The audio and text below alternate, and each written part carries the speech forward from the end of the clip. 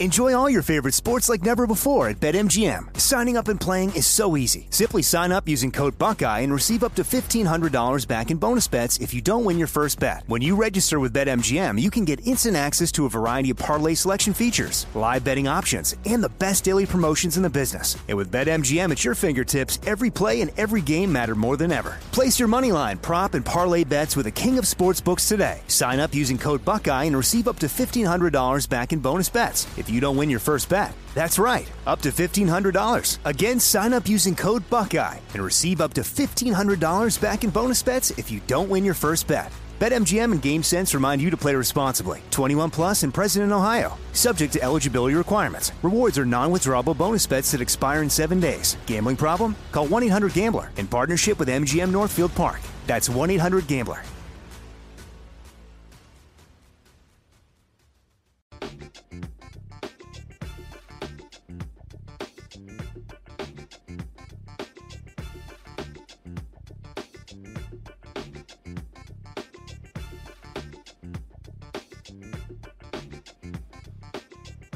Today is Thursday, January 13, 2022. Coming up on Roland Martin Unfiltered, streaming live on the Black Star Network. Breaking news out of Baltimore, where the city's chief prosecutor, Marilyn Mosby, has been indicted by a federal grand jury. She's accused of perjury and making false mortgage applications. We'll talk with her attorney, A. Scott Bolden. Also today, big drama when it comes to voting rights in Congress. Last night, the House passed the voting rights bill. Today, President Joe Biden went to the United States Senate to implore and rally Democrats to support it. But before he even spoke, Arizona Senator Kristen Sinema put a dagger in his heart by saying she absolutely will not support any of the filibuster, but she supports the bills and saying it needs to be bipartisan.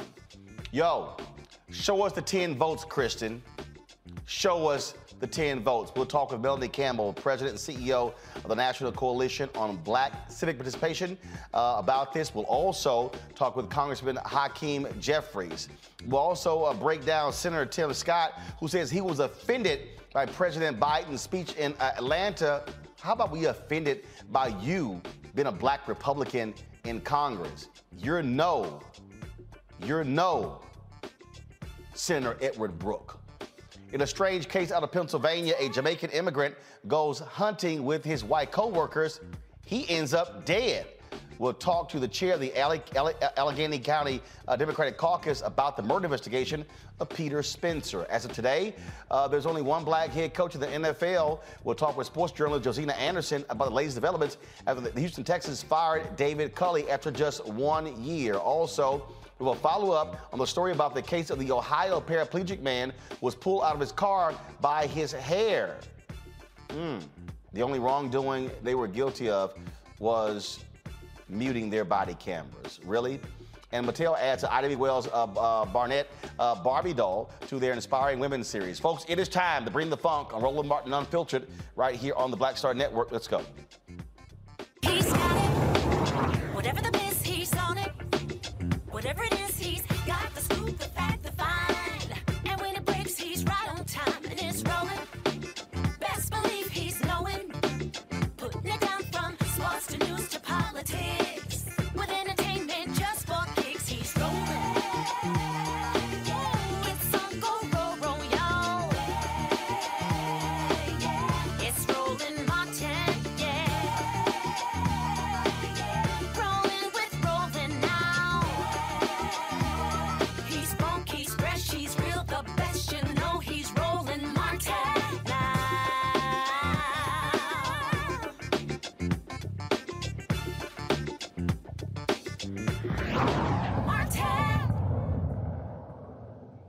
A federal grand jury has indicted Baltimore City State's Attorney Marilyn Mosby on perjury related to a COVID financial hardship withdrawal and a false statement on a loan application. According to the indictment, Mosby requested a one-time withdrawal of $40,000 from her city employee retirement account.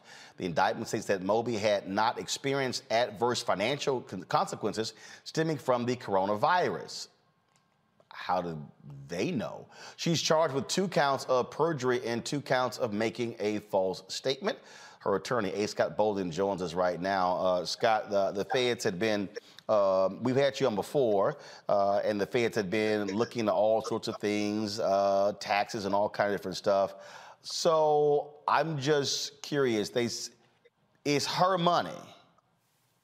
Exactly. It's $40,000 her money, and they are saying she didn't establish a hardship to be able to withdraw her money? Because they allegedly argue that her salary was not affected by that. But let me tell you something about that statute. That statute says if you've been affected financially in any way, and remember, Marilyn Mosby had businesses, if you will. And so those businesses were in the travel space, and they were affected by it. And her accountant urged her to take that money, and she took that money and built or bought at least one home, maybe two homes, with her 401k money that she had access to. Now, Marilyn Mosby, she didn't apply for a PPP loan. No, so she this used was her own 401k money. Right, she didn't go for a PPP loan. She requested her own money. Exactly. And then with the perjury statements, you remember last time I was on, I said they would not tell us what the perjury were or the statements were before they indicted. How can you charge me with perjury and not tell your defense counsel these are the statements we're looking at? Well, when you look at the bank statements, and it's been clear, her husband, as well as the bankers in this case, knew that she didn't know about these tax liens that were out there. In fact, she never received a copy of the tax lien, but her bankers even know that she didn't know about the tax lien. They were told after the fact by us, and they had no problem with adjusting the loan whatsoever. And then look at the indictment. What's telling about the indictment isn't what's in there, it's what's not in there. And what's not in there is criminal tax evasion or any criminal tax-related charges that they originally argued that they were looking at. That's what the one meeting we did have, that was the focus of that meeting. And over the last 3 months, we've asked to meet with the U.S. Attorney for Maryland, the new one, African-American Democrat, and he has refused to meet with us. The team has refused to meet with us. Had they met with us, we could have certainly given them exculpatory information. Had they put her in the grand jury or confirmed that our exculpatory evidence that we have was gone into the grand jury, we certainly could have avoided all of this. So very disappointing on the part of the prosecutors, federal prosecutors, but we are energized, and she is energized to prove them wrong and to prove her case and to provide facts, because this was her money. This was not public money under any circumstances. This was not PP money. And so the government's going to have a hell of a time trying to prove this case beyond a reasonable doubt, and we're ready for that fight. And last time you were on, the U.S. attorney who was leading the investigation, correct me if I'm wrong, didn't he give to her opponent in the last election? Not only did he give to both of her opponents, but the DOJ's professional responsibility division said they refused to act and remove those prosecutors. Now, in the interim, they sent an email to me in regard to my protest of them leading the department later and indicated that it was okay for them to give money to her opponents because they were candidates of color, and therefore there could be no racial animus. That's like saying I got a black friend, so I can't be a racist. But they put that in writing to me. They then tried to pull it back because they forgot to take me off the email chain. They were sending it to the U.S. attorney, and I told them, too late. And then I explained to them about their white privilege and all that it meant and how embarrassing and offensive their statement to a black prosecutor was in that case. That's fact. They put it in writing. So again, they are alleging that the perjury part. Obviously. So they're saying that she lied on a loan application. Yeah. What she did was every loan application says, "Tell us all your debts. Have you paid all your taxes?" and so forth and so on. And as far as she knew at the time on both of those loan applications, that she didn't owe the federal government any money. Her husband has sworn out in an affidavit to that effect that he did not tell her. And the bank knows that because she told the bank after the fact that she did not know. Her husband told the bank that she did not know. And so now the bankers knew, and they didn't want to do anything to adjust the loan. The loan was performing. And so it's unclear how the federal government or the federal prosecutors are going to prove this case beyond a reasonable doubt. She's indicted now, and now we fight, and the fight will continue. Scott Bolden, we appreciate it. Thank you so very much for joining us. Thank you. By the way, this is the first interview I've done since that indictment came out, because I want to be first on the Black Star Network. All right. We appreciate that. Thanks a lot. Appreciate it. Thanks a lot. I want to quickly go to my panel before I go to my voting rights story. Lauren Victoria Burke joins us right now, of course, writes for the NNPA and others. Greg Carr, Department of Afro-American Studies at Howard University. Roger Muhammad, radio show host and TV show host. Lauren, I want to start with you. To have prosecutors investigating and going after Marilyn Mosby, and they gave to her opponents in the last election, I'm sorry, that should be an automatic recusal. Right, absolutely. And when I hear things about misleading paperwork, and I think about obviously who Marilyn Mosby is, she is the youngest prosecutor in the country at 41 years old. And we know that she's prosecuted police officers. And obviously, she's a historic person, just like Kim Foxx and Stephanie Morales, other Black female prosecutors in this country. I want to see some evidence. It sounds extremely subjective. I want to see exactly what evidence they have. You mean to tell me with all of the PPE, all that money that went out for COVID relief, et cetera, and so on, that we saw going back and forth, and, you know, Trump's in-laws disproportionately getting money and all this, you're telling me that this is the only federal indictment that we've heard of in the news of really anybody I can think of that's prominent? No way. I want to see details. I want to see evidence, and that is that is very interesting. And once I saw it, it was one of your producers actually who told me about it. I didn't know anything about it. I was driving all day, and I could not believe it. And you know, she's one of the rarest prosecutors in the country in terms of the actions she's taken with regard to prosecuting police officers. And obviously, in the Freddie Gray case, she prosecuted 6 police officers, which of course is unheard of in this country until very recently, last few years. That spells too much of a coincidence for me, to say the least. Faraji, you have forces in Baltimore that have not been happy with Marilyn Mosby, to the point that Lauren just made.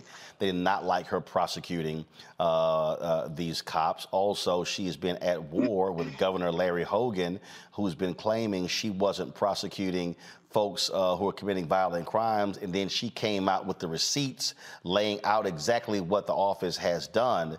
And so your thoughts on this federal indictment? I mean, it's a sad day, another sad day in Baltimore City, just because, you know, you have a Black woman in a very powerful position that's being just maligned in this manner.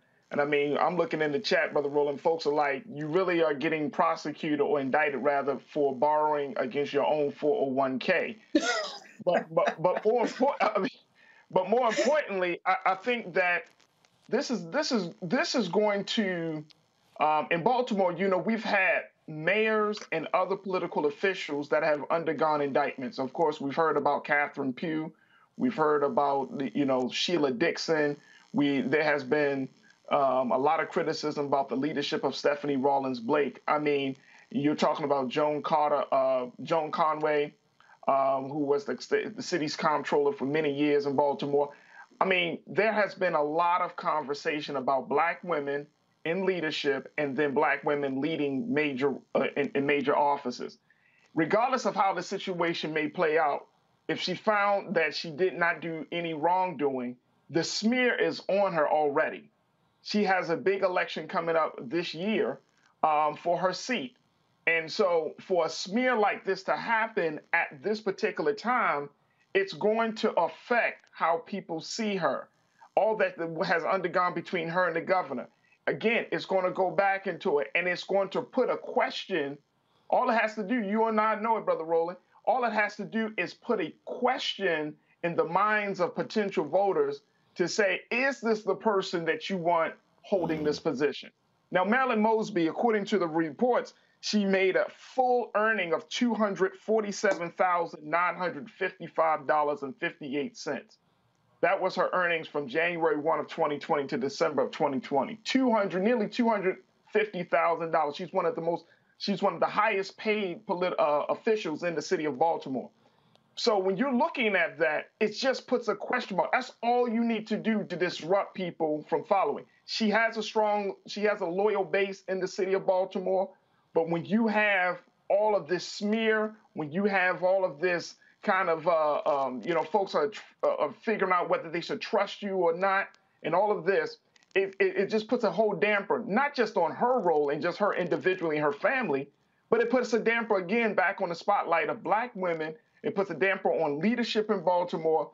And I mean, we just taken so many hits on this, on things like this, and it's really, really sad and unfortunate. Even if she wins, there's still a loss there that we're going to feel as the citizens and residents of Baltimore. Greg?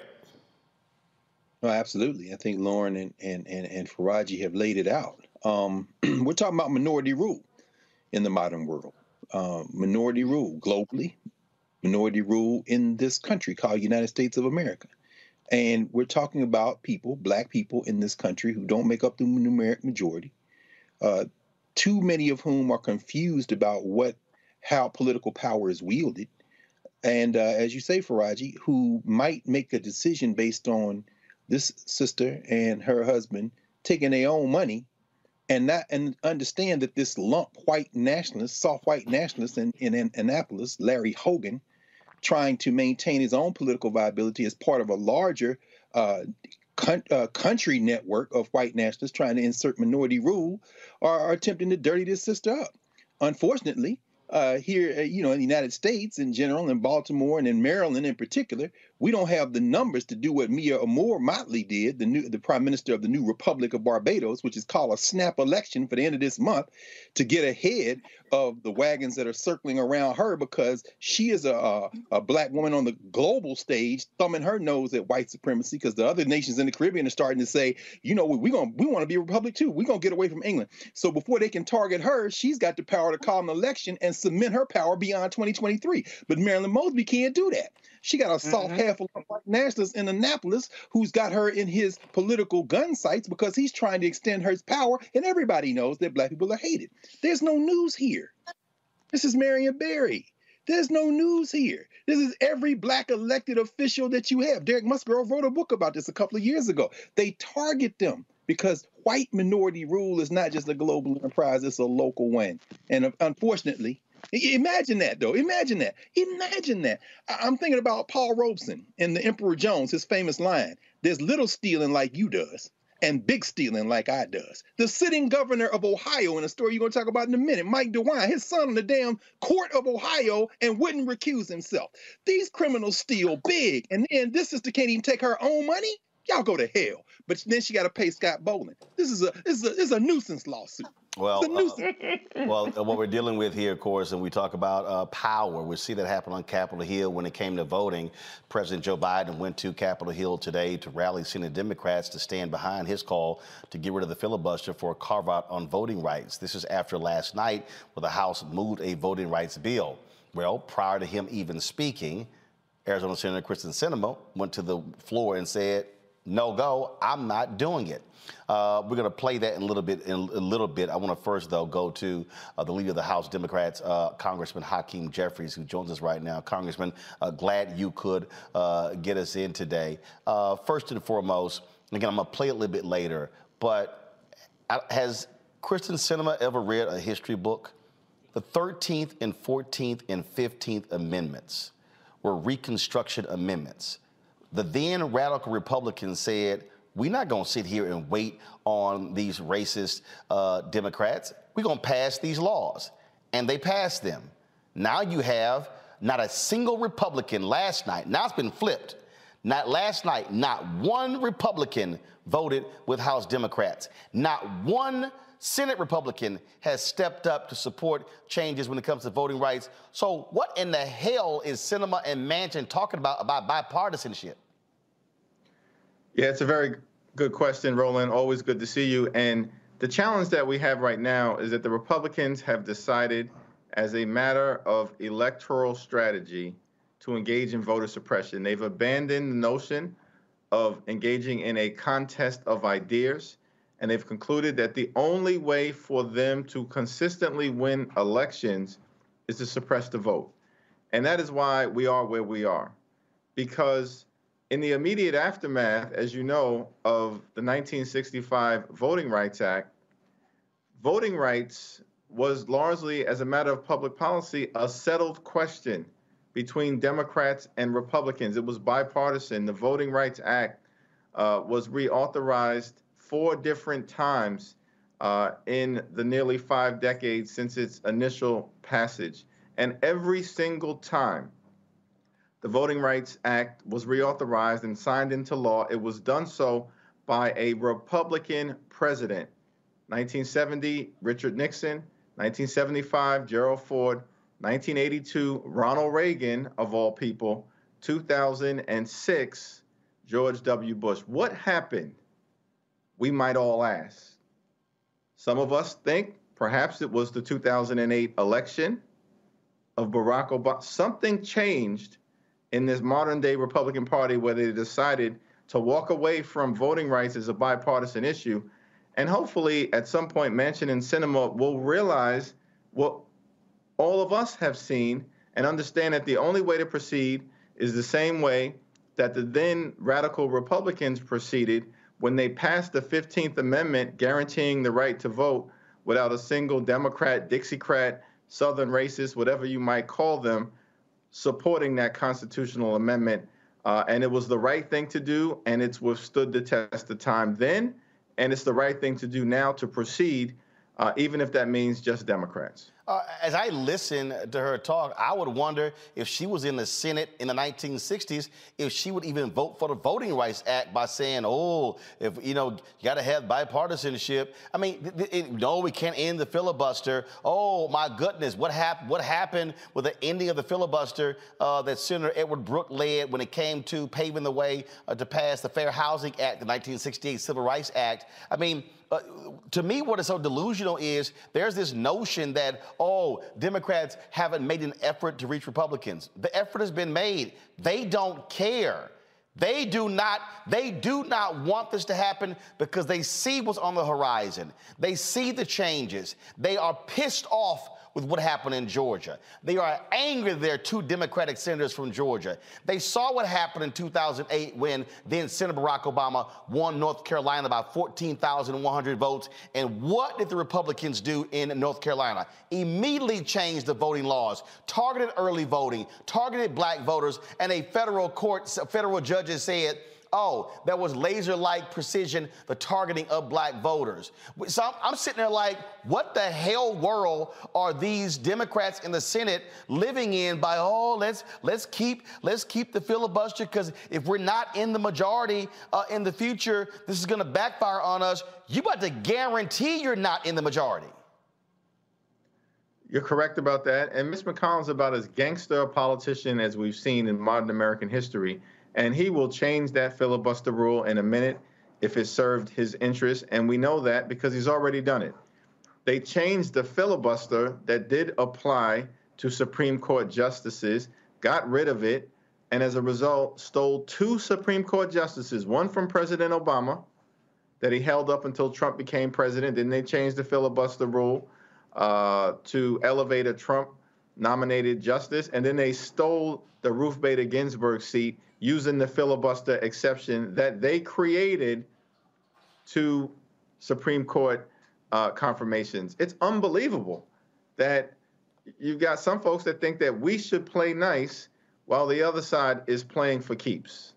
And I keep reminding people, all of these laws being passed on the state level are being passed by simple majority. That's correct. And that's a very important point as well. So that they're passing voter suppression laws with a simple majority, often partisan lines, and we got some folks who, it's hard to understand. I think we just have to continue to make the case. The filibuster, as you know, as you've been talking about, Roland, it's not in the Constitution. The word does not appear in the Constitution. This is a rule that was created in part to justify and try to maintain the vestiges of slavery and certainly to maintain Jim Crow and black civil rights legislation. That's the filibuster's history. That's what it seems a handful of senators are continuing to defend. Well, Congressman, what also has to happen, and again, if this is going to be the position of Sinema, it's going to be the position of Manchin, and also several other Democrats, such as Mark Kelly and Tester and others who've been sort of riding the fence. What it also means is that when you have these U.S. Senate races this year, North Carolina, Sherry Beasley, Wisconsin, Mandela may very well win there. Whoever wins the nomination in Pennsylvania, those are three critical places. And of course, you got the races in Ohio and Florida. It's going to be incumbent to win, to me, 3 out of those 5 in order to negate the votes of these folks. And the reason I also support, and I hope Schumer goes through with this vote, we need every person on record to see exactly where they stand. A great point. We got Tim Ryan in Ohio, and of course, my friend, my colleague, great member of the House, Val Demings in Florida. And, you know, this is within reach if we can increase the Senate majority. And I believe we can do it. You can't do it without energizing your base communities. But, you know, our civil rights heroes, the great John Lewis, Dr. King, others, they fought through turbulence. They fought through obstacles. When they came into a town, they weren't greeted with wine and roses. They were greeted with billy clubs and fire hoses. We can certainly fight through what we're fighting through right now and come out stronger on the other side. And that's what I'd encourage everyone to continue to do. And I know, you know, Roland, you'll be right there leading the fight. Indeed. Congressman Hakeem Jeffries, we appreciate it. Thanks a lot. Thank you, Roland. All right, folks. As I was telling you, the nonsense that we heard today from Arizona Christian Sinema was an abomination. Listen to this bullshit.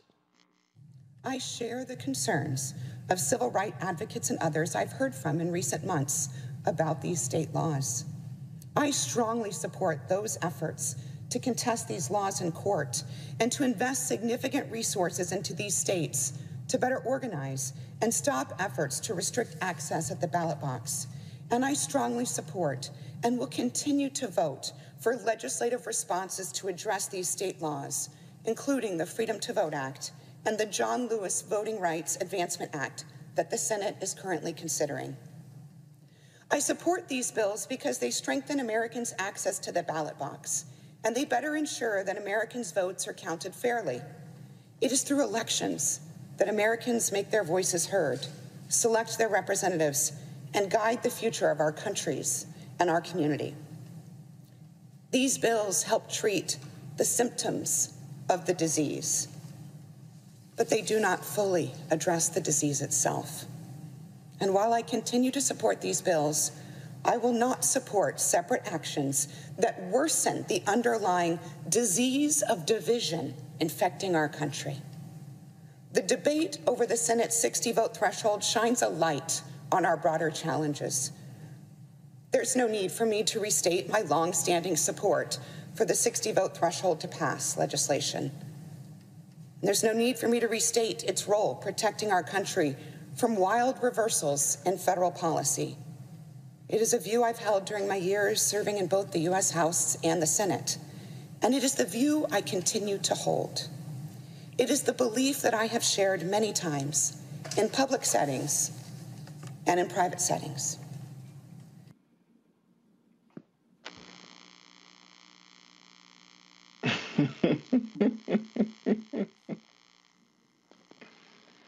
That was just a straight up lie. This disease, Melanie Campbell, here's what is so shameful about that. Oh my God, this disease that we have. They are living in Disney World. They are, oh my God, we've got to be able to get along and work with one another and share, and 0 Republicans in the House. Not 10, not 5, not 1, 0. We've had multiple votes in the Senate. 0 Republicans. So I'm trying to figure out from Cinnamon Mansion, where are these magical 10 Republicans going to show up from? Melanie? Whew, I'm going to try my best to keep my composure because I've been having to fend off my cussing gene. That was that was the most despicable speech I've heard in a long time, and I'm really trying to hold my composure because of what's at stake, Roland. My thing is, if you don't support the party agenda, the party that you are a part of's agenda, why are you a Democrat? That's the question I have. And what she did today shows us that we have a lot of work to do. And did it before Biden met with Democrats. It was downright damn disrespectful. So I'm quite sure he's not happy. But I can tell you, if we have 48 people who believe in the agenda of this administration. Hold up, Melanie. Hold up, Melanie. Do we have 40? Hold up. Do we have 48? I said, well, I think we're closer to 48 than we were a month ago, because you've seen Tester and some of them come out and say that they were ready for that. I think right now, I don't have all of that in front of me, but I believe there's more that are. There were many who were hiding behind Manchin and Sinema. That's a fact. But people were moving in the right direction. But what she did was undercut all of her colleagues and say, I alone know best for everybody else.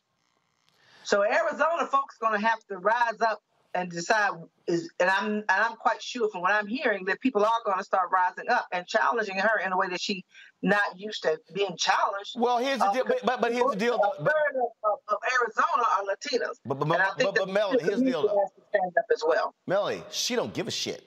She hasn't had a single She hasn't had a single town hall in 3 years. Mm-hmm. She has refused to meet with activists.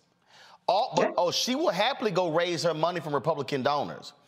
I'm telling you right now, she ain't running for re-election in 2024. She's looking to pocket all the money that she can. And to sit there and that half-ass tear and then this whole, John Lewis and I support.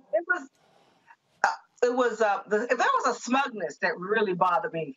Her demeanor came across in a way that just reminds me of white privilege at the cost of not just voting rights, but at the cost of the democracy itself that she claims to be concerned about. So there is a challenge, but we have to keep fighting. And it may not happen this week, but it has to happen. And I'm sure we have to just keep fighting, Roland. I don't, and I think also that people, and let's say you're right, that she doesn't care, she doesn't plan to run again.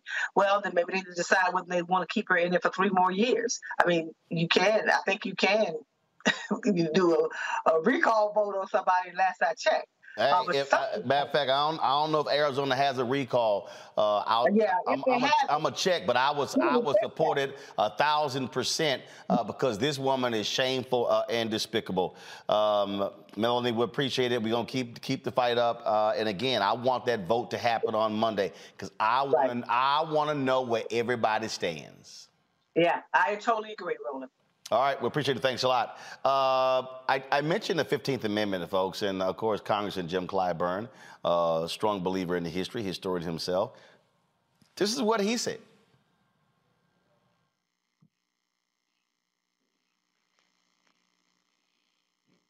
But it was the 15th Amendment. It took another amendment to the Constitution to give the newly freed slaves a right to vote. That amendment passed on a straight party line vote. Yes.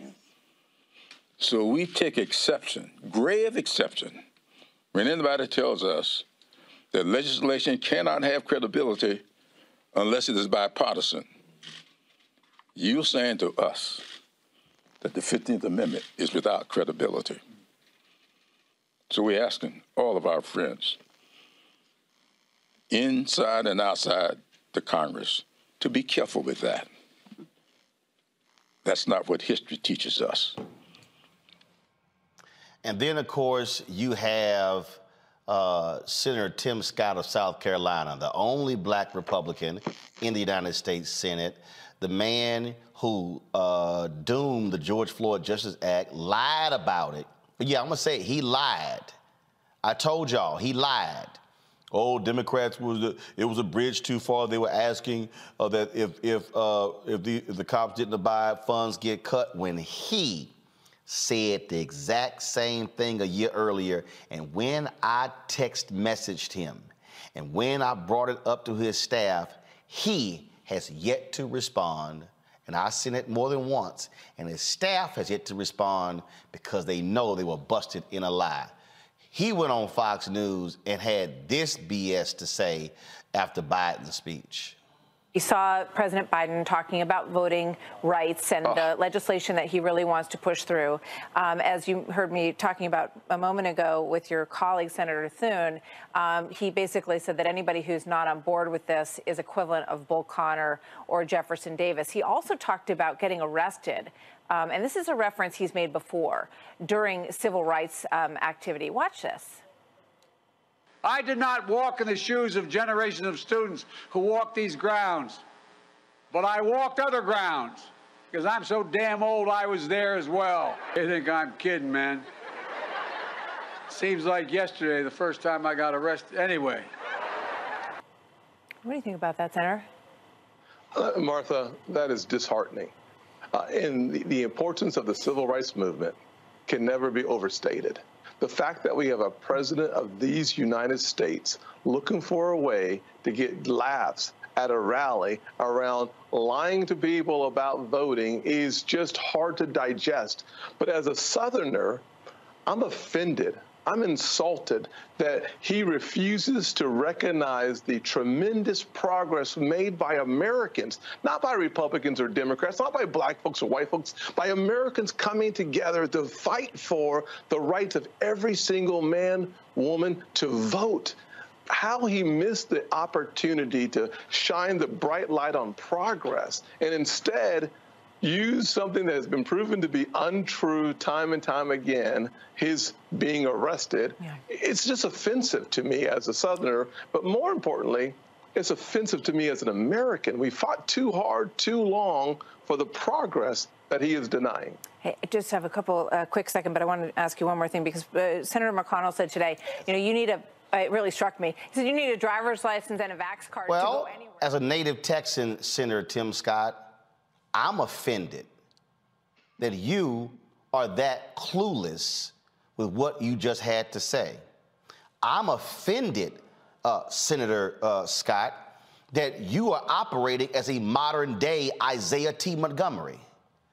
Isaiah T. Montgomery was the black man who was the only person, again, the only one who attended the Mississippi Convention in 1890, the Mississippi Constitutional Convention, where they voted to strip black people of the right to vote. And Isaiah T. Montgomery went along with it. Since that 1890, not one African American has been elected statewide in Mississippi as a result. And Isaiah T. Montgomery, come on guys, show it.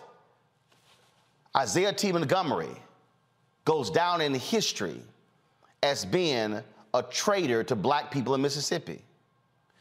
The problem that I have here, Senator Tim Scott, is you do not want to accept reality of what is going on.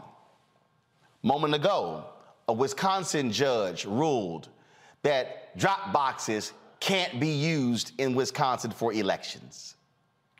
Ohio Supreme Court, we'll talk about it a little bit later, overturns the political gerrymandering districts. In Tennessee, they're trying to carve up Nashville because they want to take one more seat. They've already carved up Little Rock, Arkansas, disenfranchising black voters. They're carving up Oklahoma City, Oklahoma, to give them a further edge. Those are the things that are going on, Senator Tim Scott. And you won't even come to black media to talk about it. You've been invited. Oh, but you'll run to Fox News that we know who the white folks who watch them, but you won't even come to black media to discuss it. And again, Senator Tim Scott, you and your staff lied. You went on CBS's Face the Nation, and you said it was a bridge too far, that Democrats wanted to cut funding from police. Yet a year earlier, Senator Tim Scott, you yourself and your own proposal said that those who do not abide by the federal standards would lose funding. Your own deputy chief of staff was quoted as such. I sent it to you and your staff, and y'all haven't even responded. So you have absolutely no credibility on this topic. You are sitting there going along with what Republicans are doing. And then you talk about being in the tradition of Senator Edward Brooke, the first black United States senator since Reconstruction. You, Senator Tim Scott, you are no Senator Edward Brooke. It was Senator Edward Brooke who stood up to his own party and racist Southern Dixiecrats and fought for fair housing and fought for voting in the 1960s. He was a black Republican. It was Senator Edward Brooke who helped broker the end of the filibuster in the United States Senate that opened the door to the Fair Housing Act being passed. It was Senator Edward Brooke who understood what it means to be a black man in America. Oh, you know what it means to be a black man in America.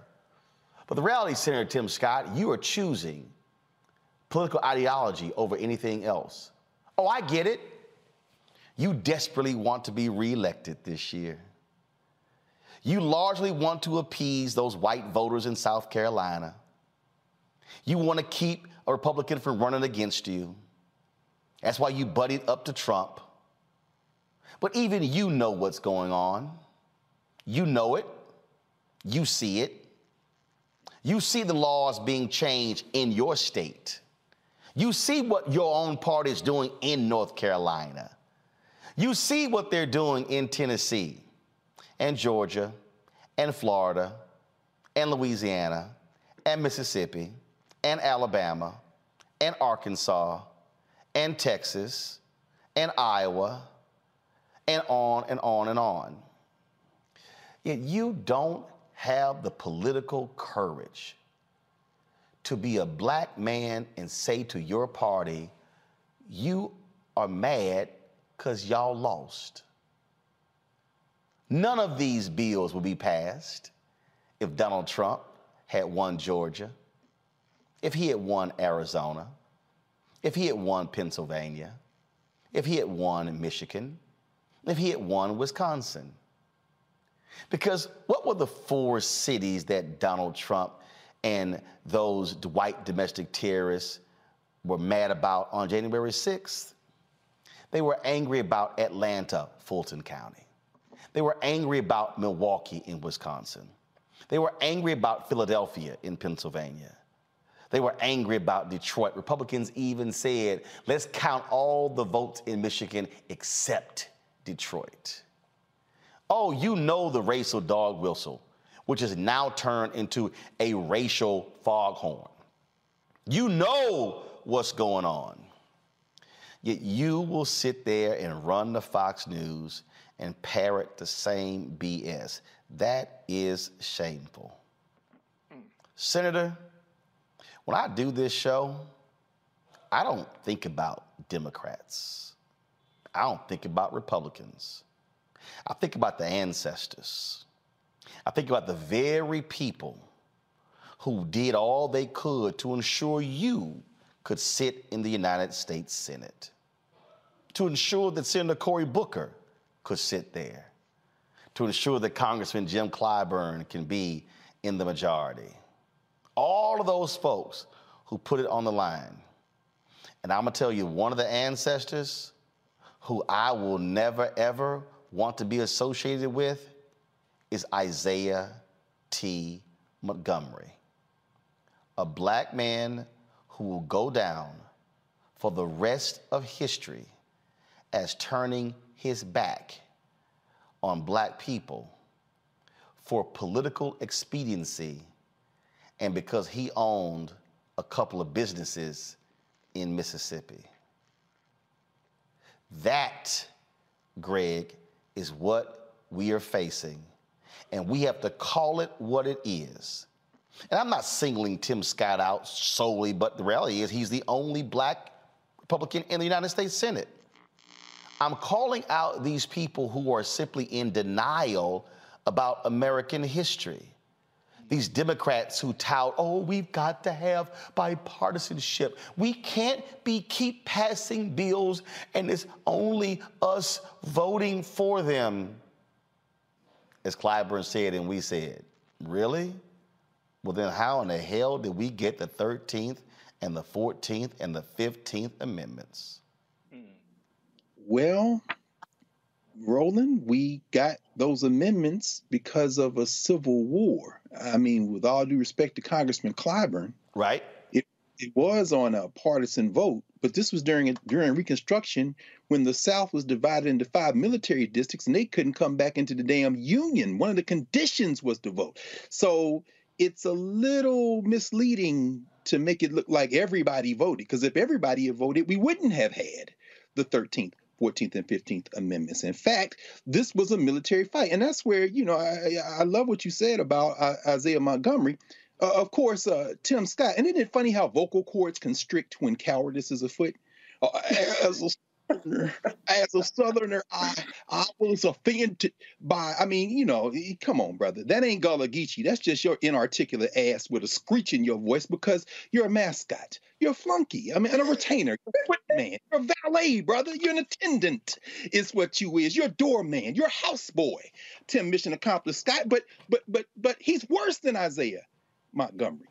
Isaiah Montgomery was born on a plantation, Davis Bend, Mississippi. In fact, it was owned by Ben Davis, the older brother of Jefferson Davis, the president of the Confederacy. Isaiah Montgomery's father, Joseph Davis was his name. His father's name was Ben. Ben Davis ran the plantation at a profit and put money in the freedmen's account of the Freedmen's Bureau by turning a cotton profit during the Civil War. But the problem was his son Isaiah, born on that plantation, was Jefferson Davis's brother Joseph's houseboy. He let him learn how to read and write. And so he kept him around. And when Davis fled the South and the Union Army basically gave the place over to Montgomery's father, they ran the plantation and they had a deal with Jefferson Davis's father to buy the plantation. But this is what happened, white betrayal. And in the end of the day, when Jefferson Davis's brother's family took the plantation back, and Montgomery had to leave, his son Isaiah and others founded a little town called Mound Bayou. Mound Bayou is a very powerful place. When he came to that legislative conference in Reconstruction to talk about rewriting that Mississippi Constitution, at least Isaiah Montgomery had felt the lash. Tim Scott has no excuse because he's a footman, a valet. He's a houseboy. And so you never felt the lash, so you didn't make a decision out of quiet desperation. You made, as you said, Roland, a decision based on your political viability or what you perceive it to be, which leads us to the other Trimble voice clip that you played. Kyrsten Sinema. Let's talk about that Toonie Loon from Arizona. Arizona, where they have figured a way through gerrymander and redistricting and redrawing the lines to move from a 5-4 Democratic advantage in the House of Representatives to a 6-3 Republican advantage. Kyrsten Sinema, who had 59 billionaires. Forbes made a report in December. 59 billionaires contributed to her campaigns over the years. Only one of them lives in Arizona. A third are in New York, a third in California, and a third of the billionaires are in the financial sector and industry. As you said, she's pocketing profit. She too, you're a house girl. You're a valet. You're a foot woman. Meaning what? The Senate has been bought. But this is where it gets interesting. When they cement white minority rule, they think that the rest of us are just going to stand by and say, well, they stole it fair and square. I guess I'll keep saluting and serving in the military and take my L. Don't you know it's the end of your punk-ass country? Don't you know that the United States Supreme Court making these decisions undermines the question of judicial legitimacy? Don't you know that stolen elections are what lead to people fighting in the streets? You don't seem to remember the United States Civil War. The road to the Civil War was paved with disfranchisement, beginning with the fact that we were never allowed to participate. Now, Clyburn is right. If you're going to pass any legislation now, you know what's going to have to happen? We're going to have to knuck if you buck. It ain't but two sides. And stop trying to appeal these people. Stop trying to talk to them. There is no we. There is no we're better than this. There is no bipartisanship. They're human beings and enemies of our common humanity. And Sinema and Scott have been bought, and that ain't even black and white. Let them go off hand in hand together in a lovely generation. Let it go. It's green. It's green. Lauren, what we're dealing with here is, again, we're dealing with a Republican Party that does not give a damn. They are completely in lockstep with Donald Trump. You got Lindsey Graham saying he's not going to vote for Mitch McConnell to be the speaker if he does not have a working relationship with Donald Trump. They do not care. And so you got these silly Democrats somehow thinking that this is still the United States of 1980 or 84, where it's George Mitchell and others where they all get along. No, that's gone. Yeah, I actually don't think that the problem is the Republicans increasingly. I think the problem is what Martin Luther King said in letter from a Birmingham jail, which is the white moderate Democrat. I don't know whether you saw it, but Dick Durbin actually criticized the president for being critical of Republicans. I think he went a little too far.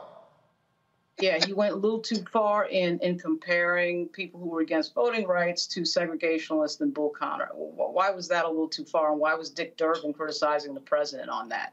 So that whole thing of, we look at these Democratic moderates or so-called moderates, Biden was actually one of them not long ago. He tried to, he was running on this idea of comedy between himself and the Republicans, and we had to get together on the filibuster. I mean, this whole thing about being against the filibuster for Joe Biden is a new thing that happened the other day.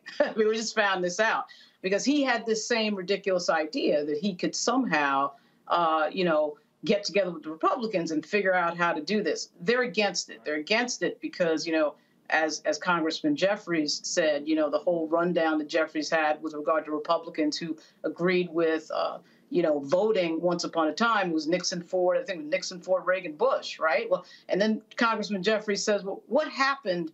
What changed? Well, what changed was black people started to take power. It started with Barack Obama. That's it. Then we saw Stacey Abrams almost win. That is it. Then we saw John Ossoff. Then we saw Reverend Raphael Warnock. We're seeing Val Demings. We're going to see Stacey Abrams again. We're seeing the Congressional Black Caucus. We're seeing the CBC as the largest caucus on the Democrat side in the House. Right. And we're seeing black people take power, make decisions, get control. And I don't care whether we're talking about Justin Fairfax or Marilyn Mosby or any of these black people who are in charge of decisions that just happen to hit an indictment, just happen to hit a political crisis right at some key moment in time. Isn't it an amazing coincidence? But for a moment, let's just talk about the ones who did get elected or got close to getting elected. We saw Andrew Gillum almost get elected, very close. His race was closer. Lost about 30,000 votes. Exactly. It was closer than Abrams. It was closer than Beto O'Rourke. Right. He almost became the governor of Florida. We're talking southern states here. These are things that are historic. It marks the change in the demographics in this country. They know it. They see it. They're passing the voting laws to stop it. And Kyrsten Sinema and Manchin, at the end of the day, I always say to people, even though we talk about so many issues under our tent as African Americans, LBGT, et cetera, and so on, you're black first. Well, they're white first. They understand who's going to be in charge if they, put pre-clearance back into play. They get it. Whatever Kyrsten Sinema is saying, it just makes no sense to me. She's getting She's getting pressure from her white constituents not to let this happen. That's what it is. Faraji, real quick, before I go to a break, this is what King wrote in 1963, April 16. First, I must confess that over the last few years, I have been gravely disappointed with the white moderate. I have almost reached the regrettable conclusion that the Negro's great stumbling block in the stride toward freedom is not the white citizens counselor of the KK or the Ku Klux Klan, but the white moderate who is more devoted to order than to justice, who prefers a negative peace, which is the absence of tension, to a positive peace, which is the presence of justice, who constantly says, I agree with you in the goal you seek, but I can't agree with your methods of direct action, who paternalistically feels he can set the timetable for another man's freedom, who lives by the myth of time, and who constantly advises the Negro to wait until a more convenient season. Here's the deal. That's cinema. And although he's discussing the white moderate, he's also talking about a Senator Tim Scott who goes, why can't Biden just talk about how things have gotten so much better in all of our progress? Because voting still has not been properly dealt with. Raja, go. Real quick, just how are we still in a place where when we're talking about voting, which is supposed to be one of the greatest exercises of a citizen of the United States of America, why is that such a problem to make people accessible or have access to the ballot box? I still can't wrap my mind around that point. But to the point of Sinema and Tim Scott and others, look, man, if you want to play around at this time, and I think Dr. Carr and Lauren, y'all were both on point. If folks want to play around at this time, and to your point, Dr. Carr, the country is at a crucible. It is at a very, very important point. You play around with truth. You play around with what is right. You play around with what's in the best interest of people to change people's lives for the better. You play around with that, and guess what's going to happen? You're going to reap what you sow. And it's going to come down, and it's not going to, sometimes people tend to believe, and this is Hollywood getting into our heads, sometimes people tend to believe that when something is falling apart, it just happens in one magical swoop. No. We're watching a political system, starting with the political representatives, falling apart brick by brick, piece by piece, person by person, sanity by insanity.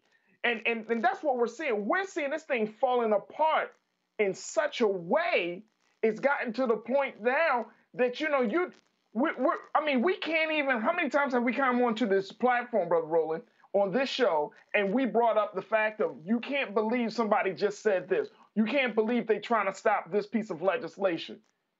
But the insanity right now that's in Congress, the insanity that's in the minds of the people of America, white and black, and we're just all over the place, but we're watching a whole system just falling apart.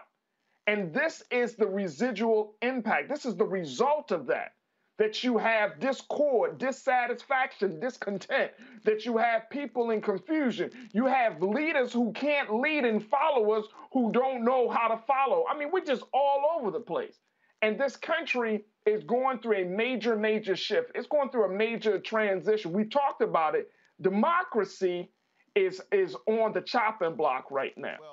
And I don't care if you get more and more into it and people are like, oh, this is about power. You are absolutely right. This is all about power. And that's what it always has been about, which is why they fought the Reconstruction, which is why they had the Compromise of 1876, which led to Jim Crow, Great Compromise of 1877 following the election in 1876, which is why the exact same thing.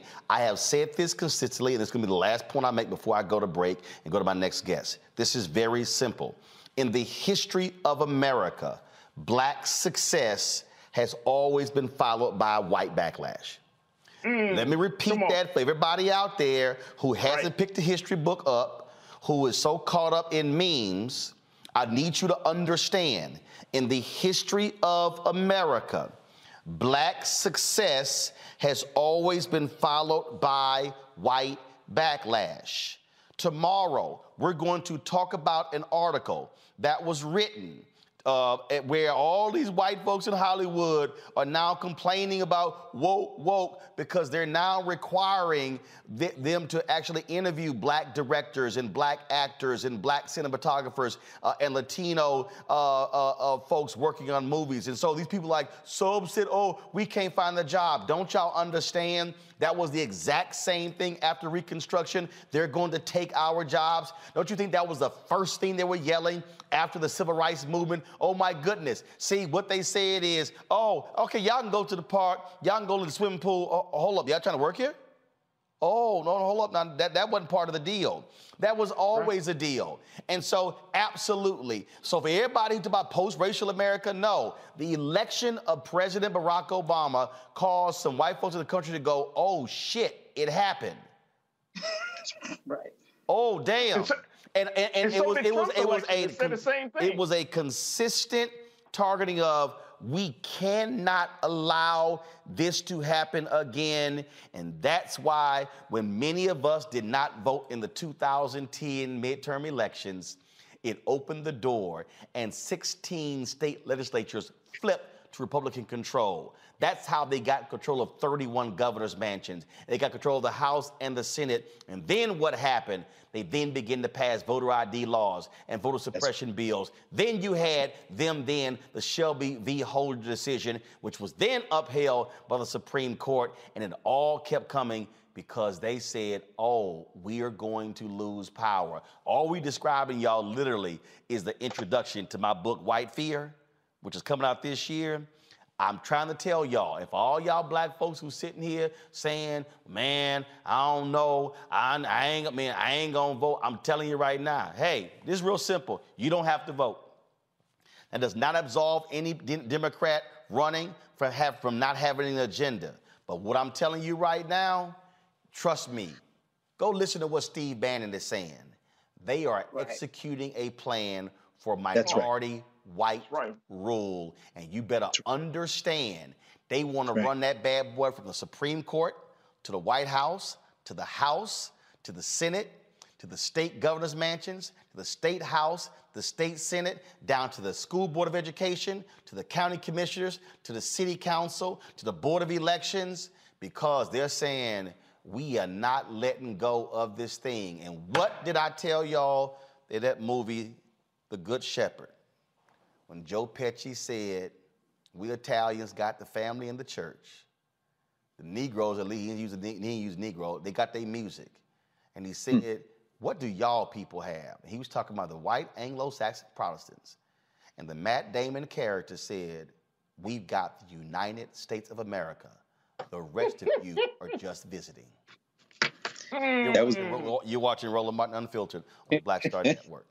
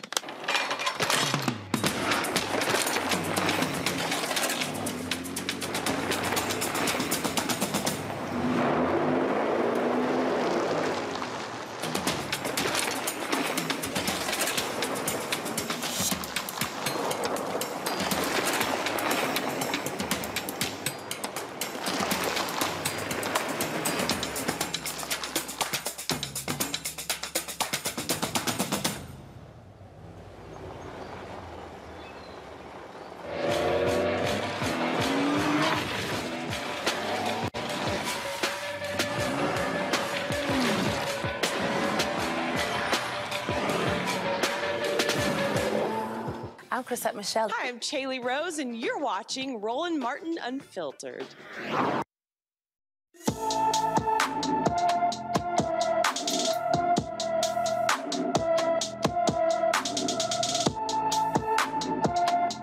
Taylor Young was last known to be driving his 2019 silver Honda Civic in Houston on December 9, 2021.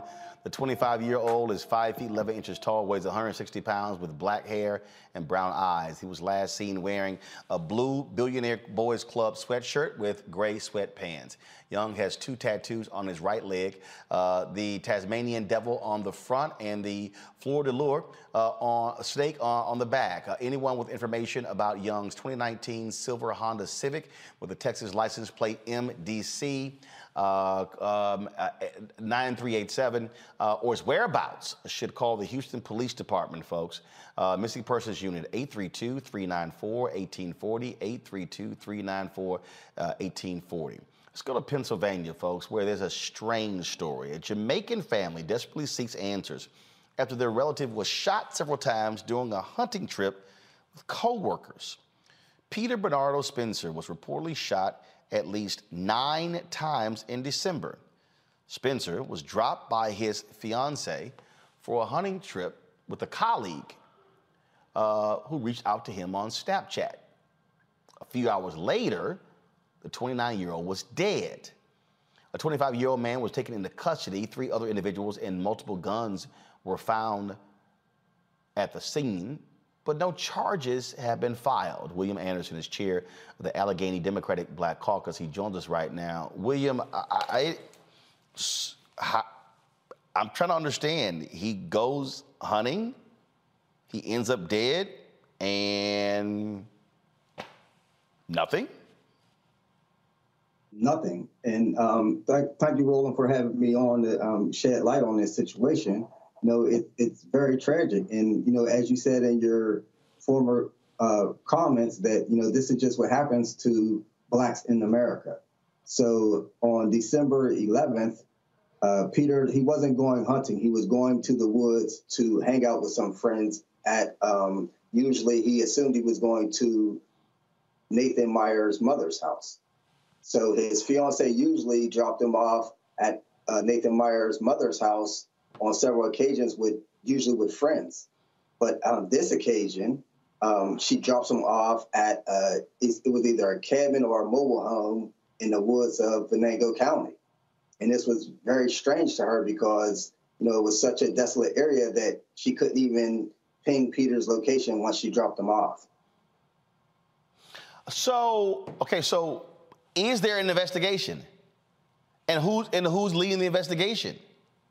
So allegedly, the Venango County District Attorney, his name is D. Sean White.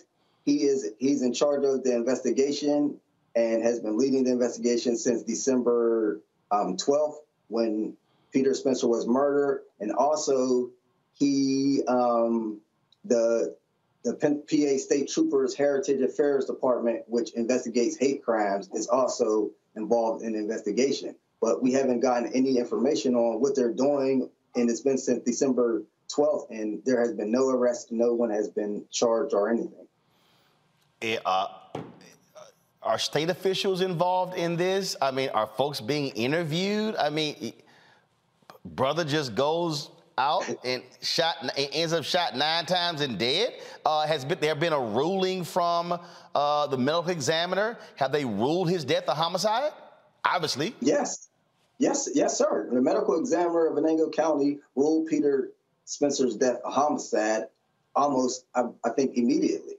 So we, you know, as Venango County is a small county, you know, it's a Republican-controlled rural county in Pennsylvania where all of the people, a lot of the insurrectionists from January 6th, this is their breeding ground. You know, Western Pennsylvania is the breeding ground for all of these people. So we haven't gotten any cooperation, although it has been not only, you know, declared a homicide, but they had suspects in custody that admitted to shooting him, and they were released. Whoa. The suspects admitted to shooting him?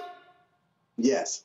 They said there was some type of altercation, and they shot Peter in self-defense 9 times, which in the Commonwealth of Pennsylvania, you know, you cannot declare self-defense, 1, if you can flee the danger, and 2, you cannot declare self-defense when you shoot someone 9 times. This young man was shot twice above his butt, 5 times in his back, once in his neck that went through his neck and broke his jaw, and once in his chest close range.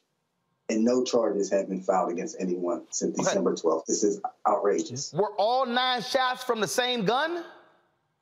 That we haven't gotten any information to be able to come to that conclusion because they aren't cooperating. They aren't giving the investigators, the attorneys, any information. They aren't giving the family any information, and they have yet to respond to our requests as the Democratic Black Caucus and the Black Political Empowerment Project for information. And the only help that we've gotten was from Chandy Chapman, our local reporter here, an African-American female on our WTA local station, was the only one to even investigate this and to help shine light on this. So we just thank you for giving us national attention so we can get justice for Peter. Has the family had an independent autopsy done?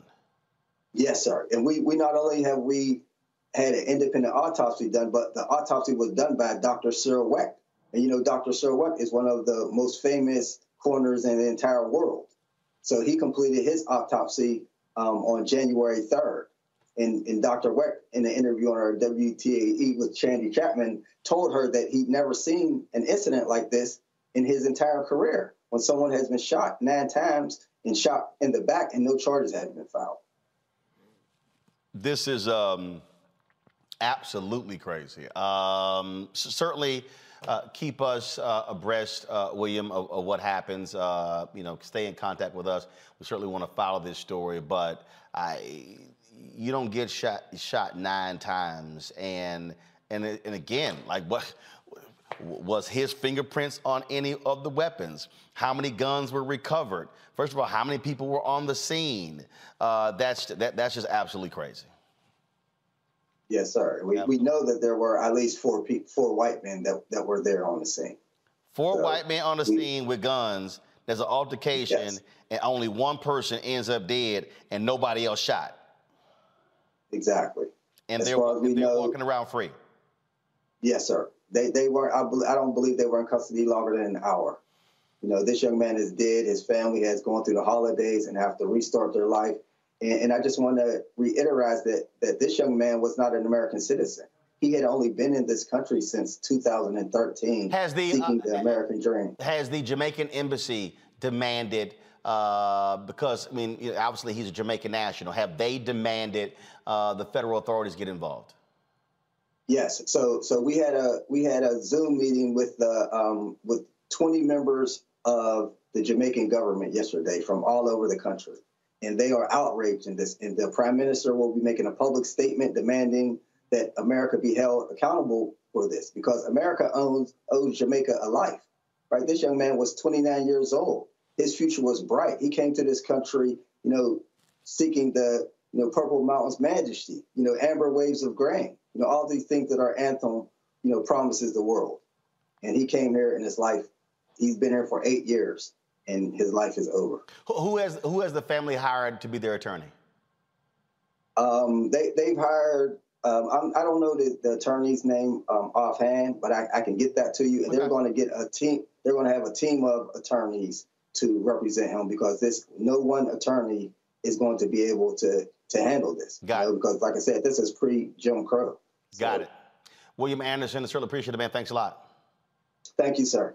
Quickly, I'm gonna go to my panel here. Lauren, it's very interesting. And the reason I asked that last question, Lauren, is because whenever we have a lot of these cases, I get people, oh, there go that damn crook Ben Crump. He ain't never won no case. Well, people don't understand. And then I've heard people talk about Sharpton, talk about Reverend Jackson, and they go on and on and on. One of the things that people don't understand, the reasons families also hire Crump is because they also know how to bring national attention to these stories. Oh, absolutely. It sounds a lot like the Ahmaud Arbery situation, where everything went silent. He was killed, and everything went silent. And then all of a sudden, the publicity that people like Ben Crump and Reverend Sharpton bring, and so many others. It really started with the black press, I think, in the Arbery case. And really Trayvon Martin as well, if you remember, that started really quiet. And then, there was... I know it well because I was one of the first national people to make it go national. And we could not, look, I was at CNN and couldn't get folks there to get involved with it. And we kept pushing, and then social media, it built. And so there were other, Goldie Taylor and others, there were others who were out there tweeting and pushing that whole thing. And all of a sudden, then it rose to a national level. And I'm saying that, Faraji, because I need people to understand. Unfortunately, the reality of being black in America is we have to elevate things. Frederick Douglass said, agitate, agitate, agitate. Black woman come up missing. These white folks on mainstream media ain't doing that story. Oh, but a white woman come up missing? Oh, we about to shut down the country like it's COVID to find her. And so this is the reality. We have to yell, holler, scream, kick in order to get attention. And so that's why, again, which is also why platforms like this matter, because guess what? CNN ain't talking about it. MSNBC ain't talking about it. Fox News, ABC, NBC, CBS. And then while I also tell the rest of these folk, stop listening to all these black folks who are yackers on YouTube, who are nothing but full of mess, always talking about somebody else because they ain't spending their time talking about cases like this. Hey, well, you know what, Brother Roland, to your point, that's exactly why we do need to constantly talk about it, especially a case like this of Peter Spencer that happened in a county in Pennsylvania that's probably, it's a very small area, very, very, just kind of like pretty much a nowhere type of space. And you got to talk about it. And you got to ask yourself, how many cases, if Peter Spencer, he certainly wasn't the first case, so it makes you wonder how many other people may have been victimized or killed in this manner, and we don't know. We just don't know what's going on with them. The family can't get any real push on finding or getting justice for these families. So these cases and these situations are happening all across the country. It's got to be raised up. And the other thing to the point about Ben Crump and others, that, look, they're going to bring a dollar sign. They're going to bankrupt the whole county. You know what I'm saying? They're going to say, okay, you say you may not think Black Lives Matter, but we do, and this is the cause. And so, if they're going to bring that publicity, they're going to bring the accountants, and they're going to force police stations and police, police stations in those small areas. They're going to force them to find the real answer. But we got to do this. I mean, seriously, if black media don't look out for black people, then what's the purpose of black media? Greg, listen to these details here. My goodness, this is Emmett Till 2020. This is so many other cases of how black folks' lives are completely ignored. This is exactly why Black Lives Matter, that moniker just simply rose up. It did. Black Lives Matter is a response to the foundational assertion about black life in the United States of America, and that is that there are no humans involved. Peter Spencer was lured and hunted and executed. And I think we all took note of your shock as Chairman Anderson indicated that his killers were interrogated by their brothers and released because after all, they didn't kill a human being. But I think, in my mind, as I was listening to you talk to him, as we sitting here, the word that kept coming back to me was impunity. Come on. They take our lives with impunity because they know that there's no price. But then the penultimate question you asked, the second to last question you asked. Now, let's set aside our brother Ben Crump and the domestic United States lawyers who will go and, like Representative Anderson, make the mistake, in my judgment, of wrapping any arguments about what should and shouldn't happen in the notion of America. We heard Chairman Anderson say he came here for the purple, for the mountain's majesty. And as you said it this week, and James Carvin let us say, I lived in Philly for 17 years. Pennsylvania is Philadelphia, Pittsburgh, and Alabama in between. And many times coming over that turnpike out them mountains in western Pennsylvania, yeah, that is the true face of white nationalist America. But the question you asked him about the Jamaicans, I don't think we need to slow down and consider that. The fact that they met with the Jamaicans, as a Jamaican lieutenant governor of Virginia, as Lauren has been covering that along with her comrades, she's Jamaican and she says the Second Amendment is good law and she says we should get over slavery, which she better not go to Nanny Town in Jamaica and say that because they'll run her ass out the country she was born in. But the point I'm trying to make is this: we must elevate these executions, and not just in the United States. The thing this fracturing little settler state is afraid of is when we link arms across borders. See, the Black Star Network isn't just a U.S. network. They are now you let the Jamaicans start bringing some heat. You let this case be brought up on the floor of the United Nations. And American Negroes, y'all loosen y'all's little grip on that red, white, and blue. And understand that blackness transcends any of these fake lines on this map. Every time we've done that in this settler state, it has shaken this state to its foundations. It is why they passed Brown versus Board of Education on a 9-0 vote at the Supreme Court. It is why every form of legislation we've gotten, Martin Luther King didn't stop his analysis in Selma. He didn't stop it in Washington, D.C. He reached out over the oceans, and it is one of the reasons why in the United States Civil War, they had to settle this mess. You put this man who was executed, you make him an international cause celeb, and you bring that Jamaican heat, and then you bring CARICOM into it, and people start asking questions, you run them crazy bald heads out of town, to quote Robert Nesta Marley. These white boys rely on our fidelity to the United States of America to allow us to continue to be executed. Every time we look beyond these stupid shores, we've gotten some results. Don't disarm yourself because you think you got loyalty to a flag because you lose your damn life. I'm going to, we had, of course, when I was at TV One, we had the Jamaican ambassador to the United States on our show. I'm going to reach out to her to find out about this. I'll be very interested in getting her perspective. And it might mean doing a town hall in this town, reaching out to the African Americans there, putting a Robo-Mobile on the road, heading to Western Pennsylvania, because certainly some attention should be cast on this particular story here. So folks, we'll be giving y'all the updates. Again, I told y'all, we ain't interested in folk who full of mess. We here to speak to the issues that involve black people. All right, y'all, got to go to a break. We come back, we're going to talk about the silly-ass NFL now only has one black head coach. At the Houston Texans fired David Culley. Oh, they're saying, yeah, y'all good. Y'all can play on that field all day.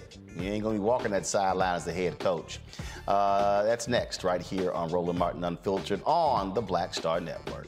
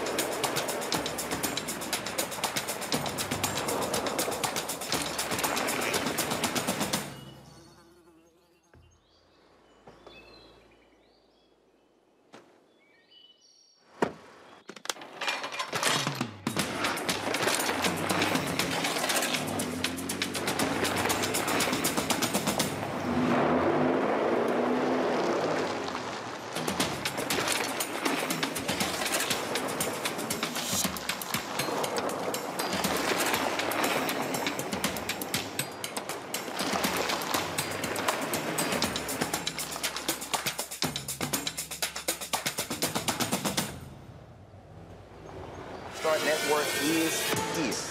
Hold no punches. I'm real revolutionary right now. Support this man, Black Media. He makes sure that our stories are told. I got Thank you for being the voice of Black America, Roland. Stay black. I love y'all. All momentum we have now, we have to keep this going. The video looks phenomenal. See, this difference between Black Star Network and Black-owned media and something like CNN. You can't be Black-owned media and be scared. It's time to be smart. Bring your eyeballs home.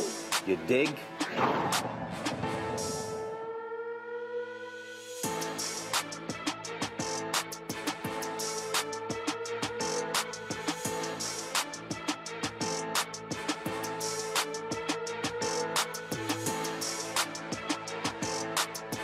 Hi, I'm BB Winans. Hey, I'm Donnie Simpson. What's up? I'm Lance Gross, and you're watching Roland Martin Unfiltered.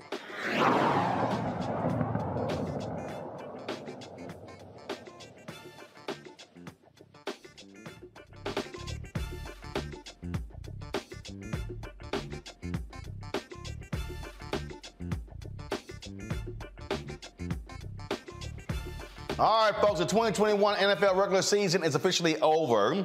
And like most seasons, the end came with a slew of fireys across the league on Monday, normally called Black Monday. That's a good name. Brian Flores was fired as the head coach of the Miami Dolphins. They went from only 3 Black NFL head coaches: Mike Tomlin, Pittsburgh; Brian Flores, Miami; David Culley, head coach of the Houston Texans. Well, today, the Texans, who finished 4-13, fired Culley after just 1 season. Now, here was a team nobody expected to win a damn thing. Deshaun Watson made it clear he was not going to be playing for the Texans this year, and so David Culley had nothing to work with. So exactly why was he fired? Now, Brian Flores finished with a 24-25 record. His team began the season 0-7, but they actually ended the season doing very well. And, of course, as far as he opened his career, 10-6 there. Now, again, Mike Tomlin has been very consistent, of course, coaching there in Pittsburgh. But what is it about the NFL when it comes to black coaches? Well, Josina Anderson joins us right now. She's an NFL insider. She's been covering this for quite some time. And, Josina, a lot of people were talking about this on Monday when Flores got fired. Now Culley gets fired. Now I'm hearing out of Houston that, they may hire Brian Flores. But the bottom line is, talk about the short leash that black coaches have where they don't get the shots. What was it? Wilkes in Arizona had 1 season and he gets fired?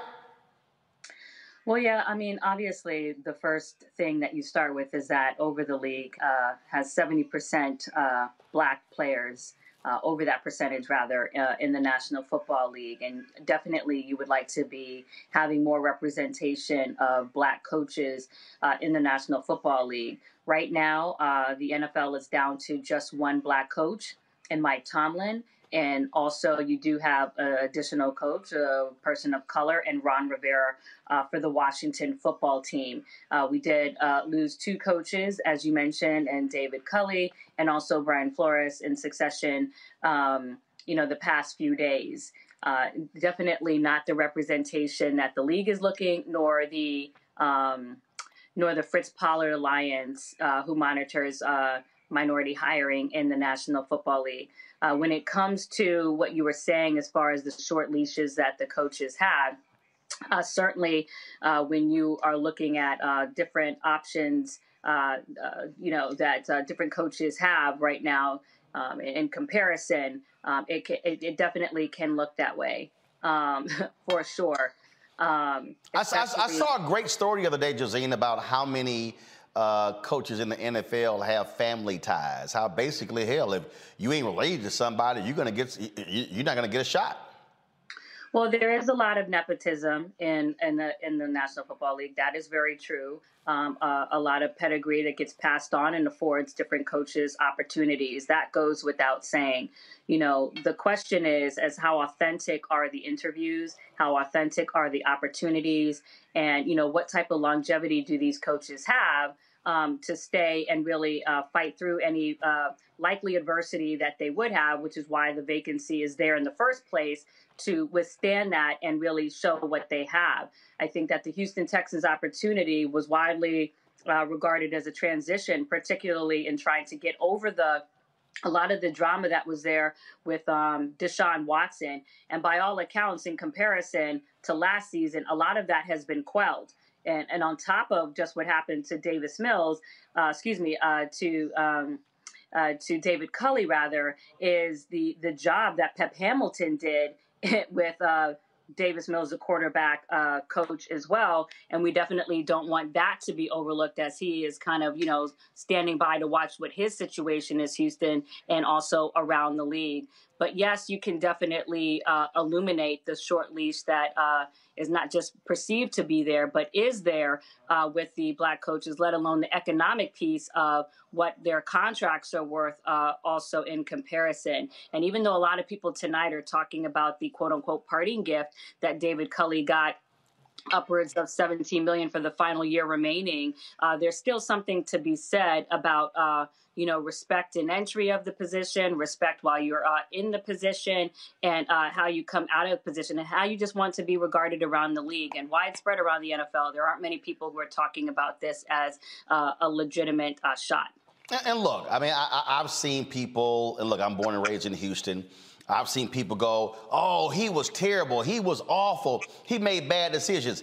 Bill O'Brien's ass was there 7 years and made a litany of clock management decisions and other bad decisions. First of all, he should have got his ass fired when you trade DeAndre Hopkins for some scrub ass running back. I can't even remember. Okay, so so it's like, oh, and so Culley wasn't on anybody's list. Who says he's not a better head coach in the second year? But for him to get 1 year on a sorry team and get fired by the same three people, Cal McNair, Nick Caserio, Jack Easterby, who hired him, which one of them should get fired? Well, here's the thing. I mean, obviously, just like with any job, right? Every club or any job, really, they have the right to make their staffing decisions. What I particularly have a problem with is the listing of reasons as to why he was fired on the heels of his exit tonight, which really none of them, and as you mentioned, some of the things that you're hearing people say there in Houston, none of them supersede the situation that he was in and brought into, which was that being a transition situation. So that really is not the point, nor do we want to hear those similar, narratives. And for some people out on Twitter, tropes that we typically hear sometimes in this situation, and none of that is to be negated, even if they do replace David Culley with another person of color to fill that role.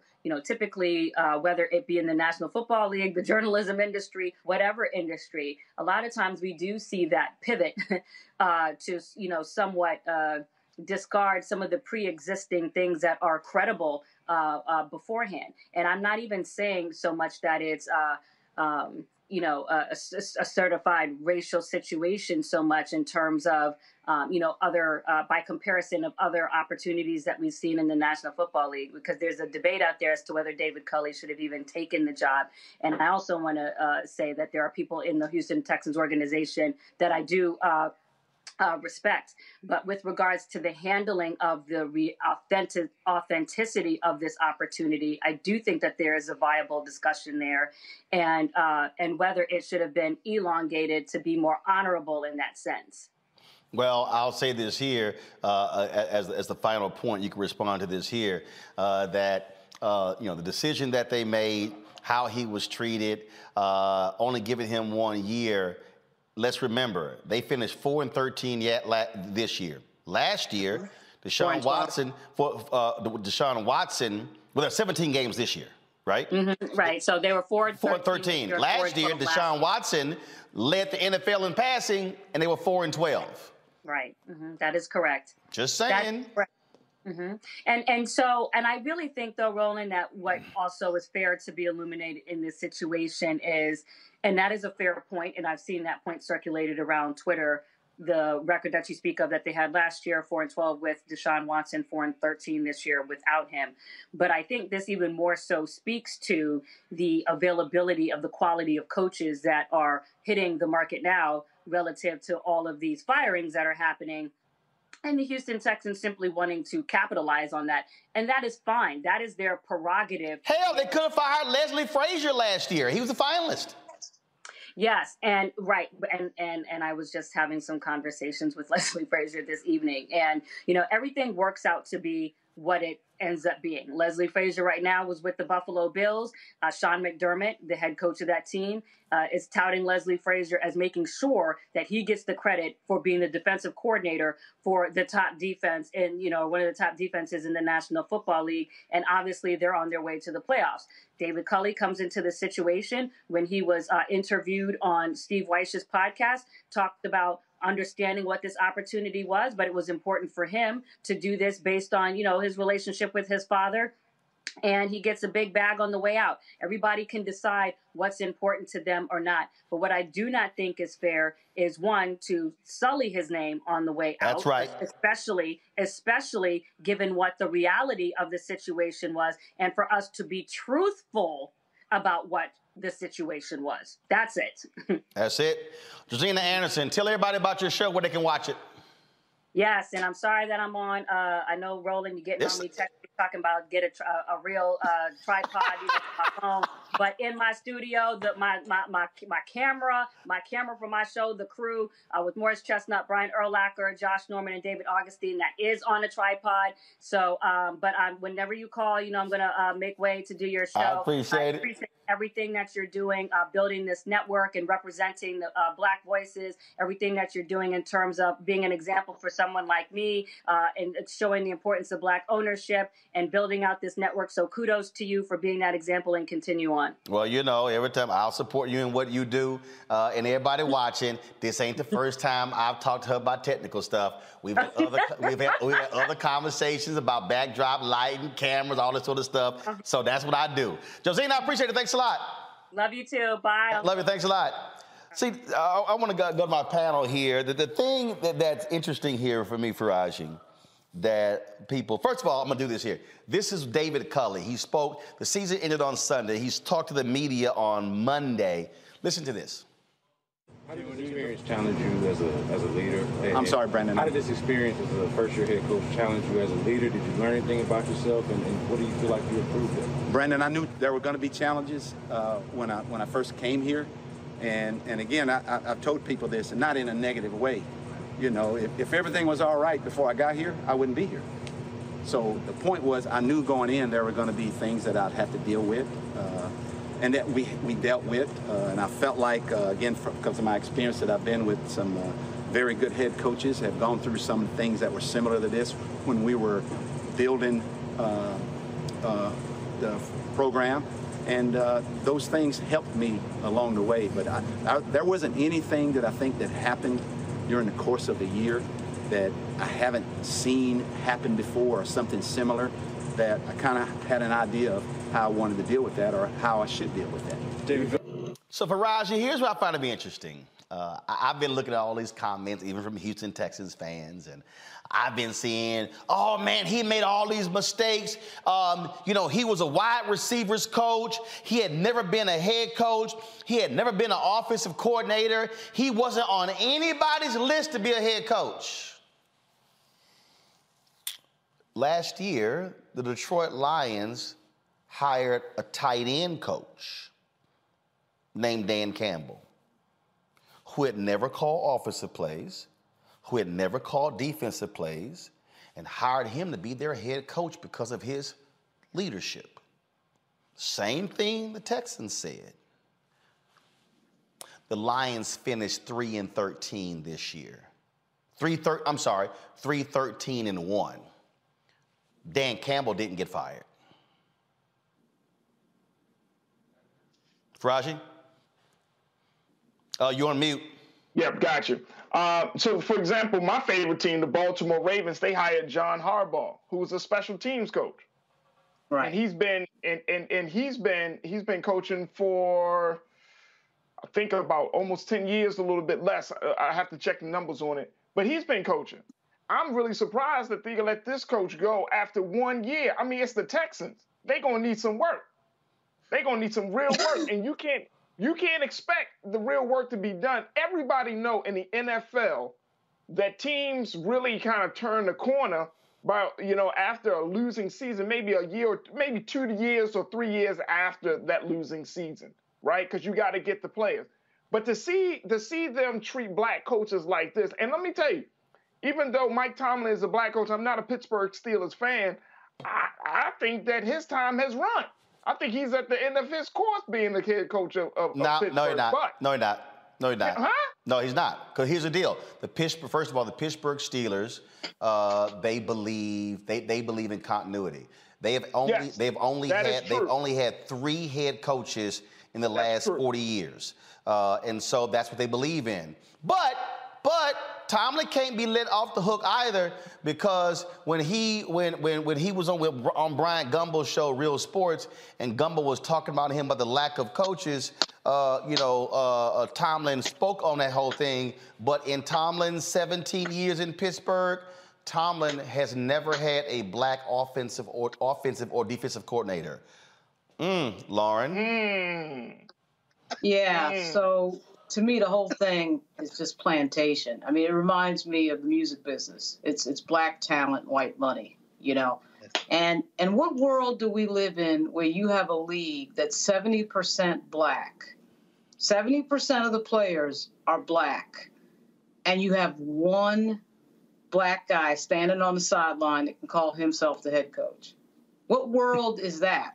So you know that all these players who've been retiring all these years, I can't even remember a time where this league was less than 70% black. But if all these players are eligible for coaching, et cetera, and so on, that know this game, and you have one black head coach. At no time should you have one black head coach. But the NFL taught us all we needed to know with the Kaepernick situation. That was pretty much the total thing that we needed to know there in terms of what these white owners think about black male individual thought, because they're fine with you as long as you're making money for them.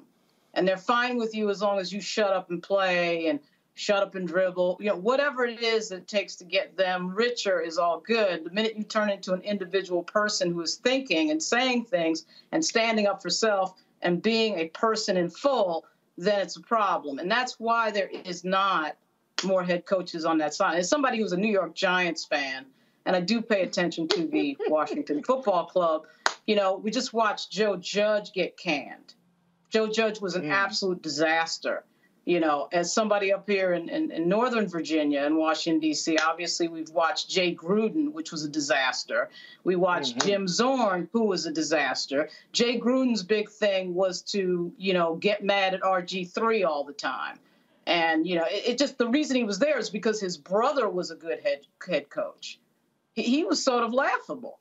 We watched for years Jeff Fisher, who was a disaster. Oh, my God. They swore Jeff Fisher was this unbelievable head coach. He sucked. Right. That's right. And that one alone would tell you that you can be an incompetent, mediocre person as long as you're not black. I mean, that was crazy. That was absolutely crazy. But to me, I can't think of a situation where you have all these professionals in a particular sport, 70% of whom are black. These are the people who bring the gate, that bring people into the, you know, that bring fannies to the seats and get people watching and get your TV contracts. And all the white folks are making the money on the sidelines. Same thing with college sports, which is another complete ripoff, where black people should be making the money.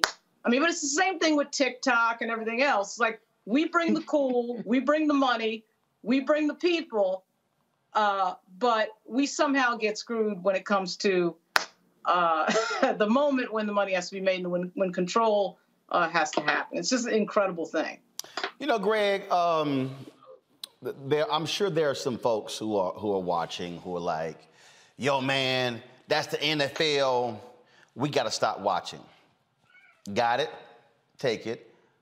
But what I need people to understand is that when we have these conversations, you can just take NFL and remove that and then put in NCAA. And then you can just remove NCAA and then you can just slide in Wall Street. You can just take out Wall Street and just slide in Silicon Valley. We're talking about systems. Troy Vincent, who is a former NFL player who works for the NFL, gave an interview this week where he was critical of how black coaches are being treated, how they get short tenures. And people go, oh my God, Troy Vincent, he works for the NFL. Let me remind people who don't quite understand this whole thing, Greg. Roger Goodell is the commissioner of the National Football League, makes like $50 million a year. He does not run the National Football League. Roger Goodell is an employee. He does not have sole authority. There are 32 owners of the National Football League. Mm-hmm. And so when we talk about what's the problem with hiring black coaches, it's not an NFL problem. It's 32 owners. It's 31 white men and one Pakistani American in Shahid Khan, who owns the Jacksonville Jaguars. I need everybody to understand. While folks run around with their jerseys and, oh, that's my team. No, it's not your team. Right. It's the team of 32 billionaires. They sign off on who is the head coach. In the history of the NFL, if I'm correct, let me look up. I just want people to understand how many. And I think the answer is 0. How many black NFL presidents? See, I want everybody to understand hierarchy. Let's see here. Jason Wright, my apologies. Jason Wright, who came on this show last year, when he was named president of the Washington football team, he became the first African American ever to be the president of the team. Wow. Owner, president. Now, Ferrari's in Baltimore. People know about Ozzie Newsome. Ozzie Newsome was the general manager. Yep. Meaning there are people who were above Ozzie. Now, Fernando GM should go into the Hall of Fame as a player and as an executive, but there are people above him. President, y'all, president is over the entire team, not just the product on the field, but advertising, marketing, promotions, every facet of the team. And so what we are talking about in the NFL, Greg, is an absolute apartheid system. Black folks, you are nothing but athletic sharecroppers in the NFL. You are to perform for us on the field. But when your black ass is done, the best you gonna get is to be maybe a coordinator, but for the most part, you're gonna be a running back coach, you're gonna be a wide receivers coach. That's the best you're gonna get. It is absolute apartheid in the NFL. Yes, sir. But before I say anything else, I want to note the fact that you slid from behind the anchor desk and moved to another part of the studio. Yeah,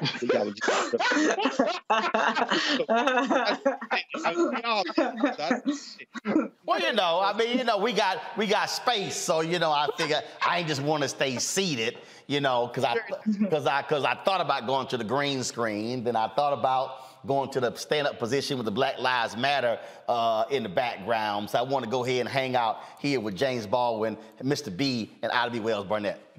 No question, especially with Josina Anderson. And then talking football, I had to have, of course, right here. This is just so y'all know what's on the set. That's the when Grambling won the 2016 national championship. They gave me that football. And of course, y'all see what I got over here on the shelf. These are the Colin Kaepernick Nikes he sent me right here. So I got these here as well. So I wanted to have that as the backdrop. Okay, Henry ain't gonna zoom in, so let me go ahead and manually zoom it in. So y'all see these are the Kaepernick specials right here. So go ahead, Greg. No, actually, now you and your crew run a tightly scripted show, but I swear, y'all, we did not coordinate this. When you mention Grambling, Hugh Jackson, who's one of those cats who got his throat cut a couple of times, and Colin Kaepernick, therein lies the point of entry for what must be done. LVB laid it out. You laid it out, Lauren. This is a capitalist show and it's a circus. And you said it, Roland, that this is apartheid, and we know when pressure is being put on. And the metaphor was perfect. Can't argue with Roger Goodell. You got to deal with his owners any more than you can argue with Tim Scott or Kristen Sinema or Cosplay Coal Mine and Joe Manchin. You got to argue with their owners. And when we see their owners threatened is when we see movement. Now, what I would have asked Josina Anderson is, what would it take to get movement? Quite frankly, I had to look up the fact I didn't know that the Texans had a black coach, and I didn't know the Dolphins had a black coach. I don't know any of the records for the NFL over the last several years, because when you held those shoes up with Colin Kaepernick, that reminds folk that some of us said we would never watch the National Football League again. I don't follow the scores. I don't know who's in the playoffs. I just learned from y'all that the Bills are in the playoffs. Well, that's not true. I couldn't give less of a damn. But here's what happened. My little whatever makes me feel satisfied and gives me more time to do real work and this kind of thing. It doesn't have any impact on them. If enough of us did it, it might, if we reflect back to when folks start taking the knees and Donald Trump said, get those sons of bitches out of here, and black folks started rumbling, it scared the living shit out of those owners. And even Jerry Jones was on both of his knees in Cowboy State, because please, Negroes, just at that moment. But guess what? They were able to put it back in the box. Now, the bridge you built with the NC2A, I think that is the perfect point of entry, because what's being talked about now off camera, what's being talked about now out of the earshot of the press, is the fear of a slave rebellion at the NCAA level. Why? Because Deion Sanders, that's cute, till you start raiding the top recruits. And that's still kind of cute. We can still kind of play along with you unless you get too many of them. And wait a minute, did some of them go to Eddie George at Tennessee State? Wait, did Hugh Jackson get some at Grambling? Wait, what the hell's going on? At that point, you see a rematch of what they tried to do with Rich Paul and LeBron James a couple of years, which is collude between the NC2A and the NBA to shut this slave rebellion down. The only way the NFL is going to change is when we force them to change. And quite frankly, we're not going to force them to change because we are too heavily invested in things that are comfortable. So the NC2A might be the level we need to focus on, because this last thing I'll say, the difference between the NC2A and the NFL is the NC2A and HBCUs are nominally black controlled.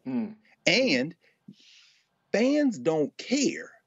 A lot of fans do, the racists or whatever, but we won't care if Grambling is playing in the Celebration Bowl in Atlanta against North Carolina. Well, it won't be North Carolina A&T. They leaving the league. South Carolina State or whoever, or Jackson State is playing against. We don't care. In fact, we would probably prefer that.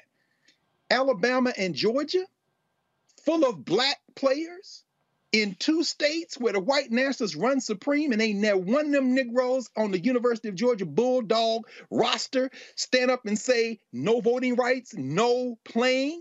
In fact, you got one brain damaged Bulldog that might be in the damn United States Senate that will make Tim Scott look like Jesse Jackson in terms of oratory if they send that doggone fool to the damn Senate. But the point is this: they will respond to nothing until we force them to do. They got scared of a slave rebellion, and you saw what happened. Ain't gonna be no black coaches. If I was them, I wouldn't hire no black coaches either. What you gonna do? Make them do it? History tells us no. Great point there. What I need people to understand, folks, is again, it's the reality of being black in this country. We have an update for you out of Ohio. An internal probe clears 2 Dayton police officers caught on camera pulling paraplegic driver Clifford Owensby out of a car by his hair during a traffic stop. Department officials say while pulling of Mr. Owensby's hair may have been visually offensive to some people, the act was on the low end of the force spectrum.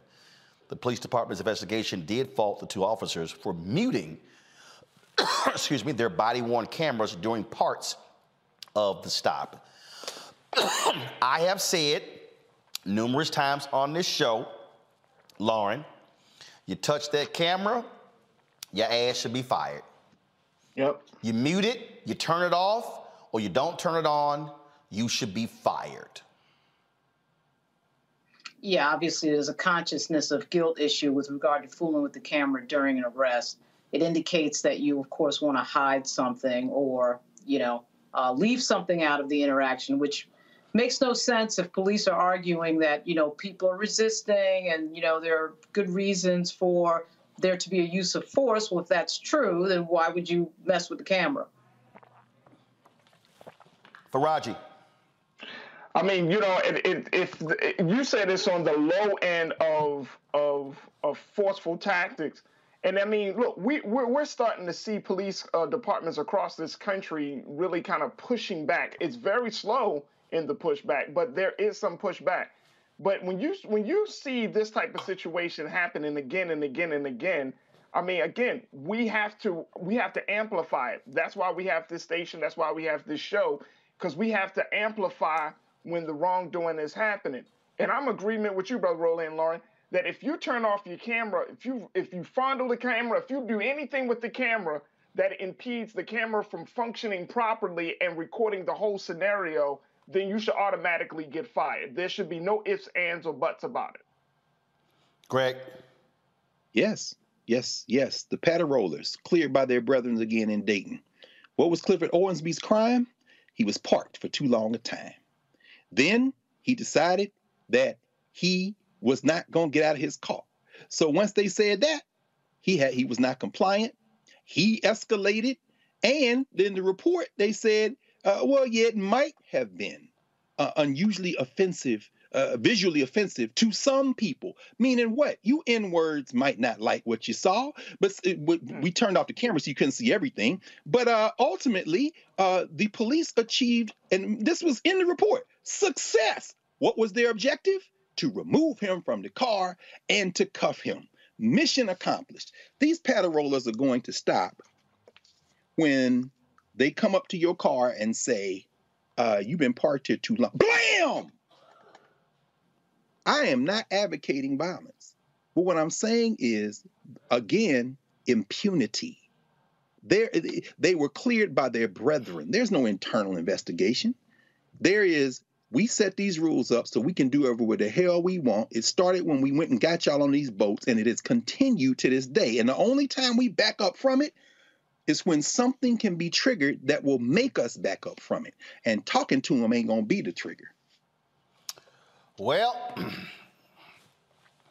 they always got to find a reason. Navient will shell out $1.85 billion in a settlement for predatory practices. Pennsylvania Attorney General Josh Shapiro says the settlement includes $1.7 billion in student debt cancellation and $95 million in restitution. Shapiro says it resolves claims that Navient led student borrowers into long-term forbearances instead of giving them advice on less costly repayment plans. However, the New York Times reports that Navient says it did not act illegally and did not admit fault in the settlement. Well, look, when your ass almost paid $2 billion and you always come out, oh, we're not admitting fault. Don't nobody give up $2 billion and your ass wasn't at fault.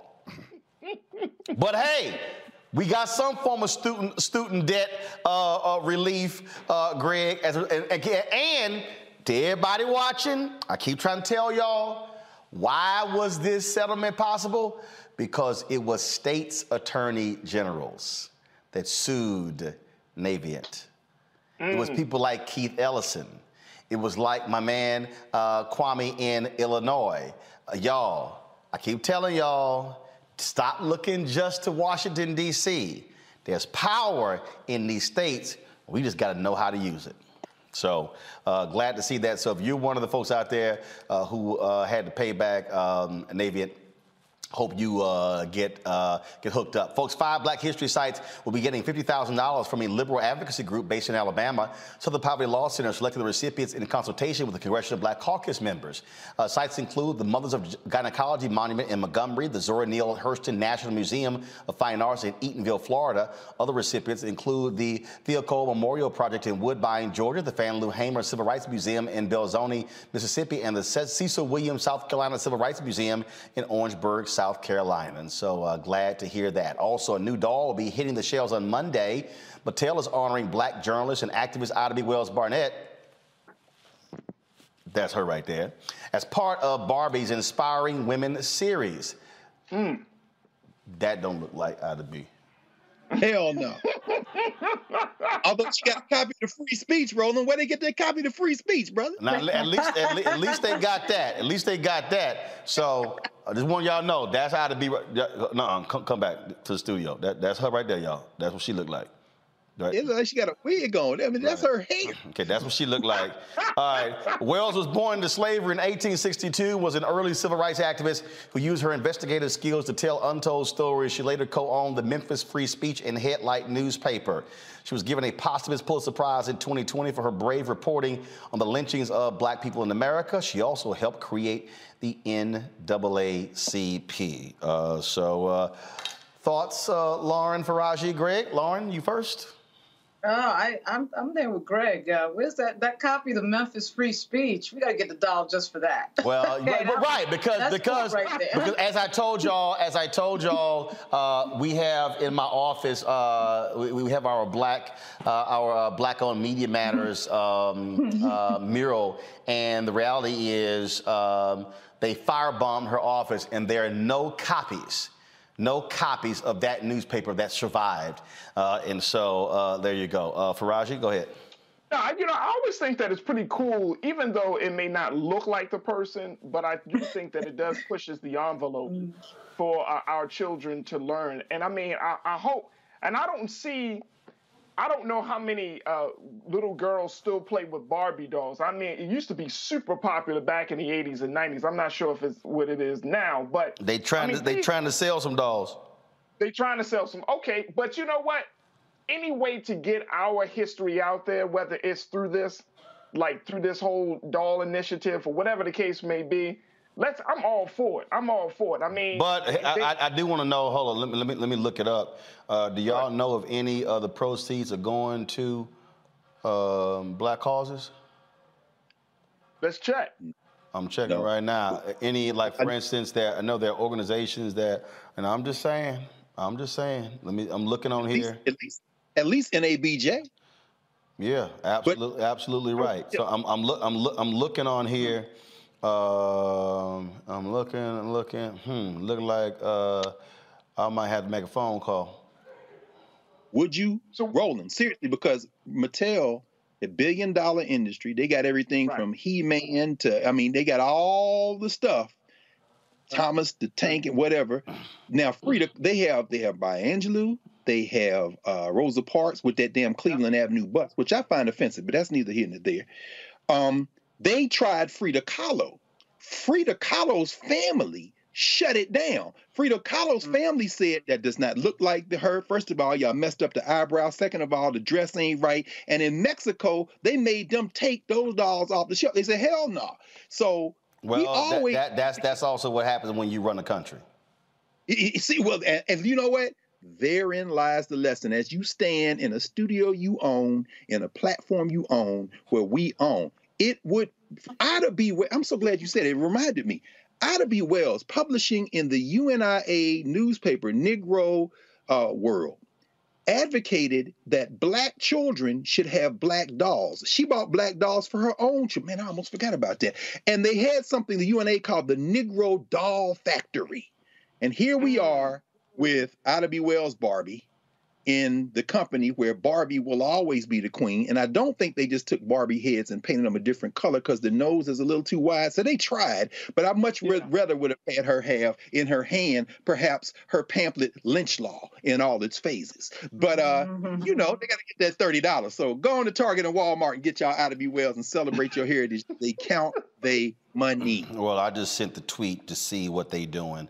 And also, I've already sent a tweet to the ambassador, John McIntyre of Jamaica. Sent him an email about coming on the show as well. So I told y'all yesterday what we're doing and how we're not playing around. I told y'all, all the Mau haters out there, I don't give a shit what they think. I don't give a shit what they think. Because we are about African Americans. We're about standing up for our folks. That's why we built this. And we got some other stuff coming down the pipe that's going to blow y'all out the water. That's why we want y'all to spread the word, download our Black Star Network app. We're on all platforms, Apple phone, Android phone, Apple TV, Android TV, Roku, Amazon Fire TV, Xbox, Samsung Smart TV as well. And again, when you also give to us, when you give to support our Roland Martin fan club, that's critically important because, again, your dollars are making it possible for us to do what we do.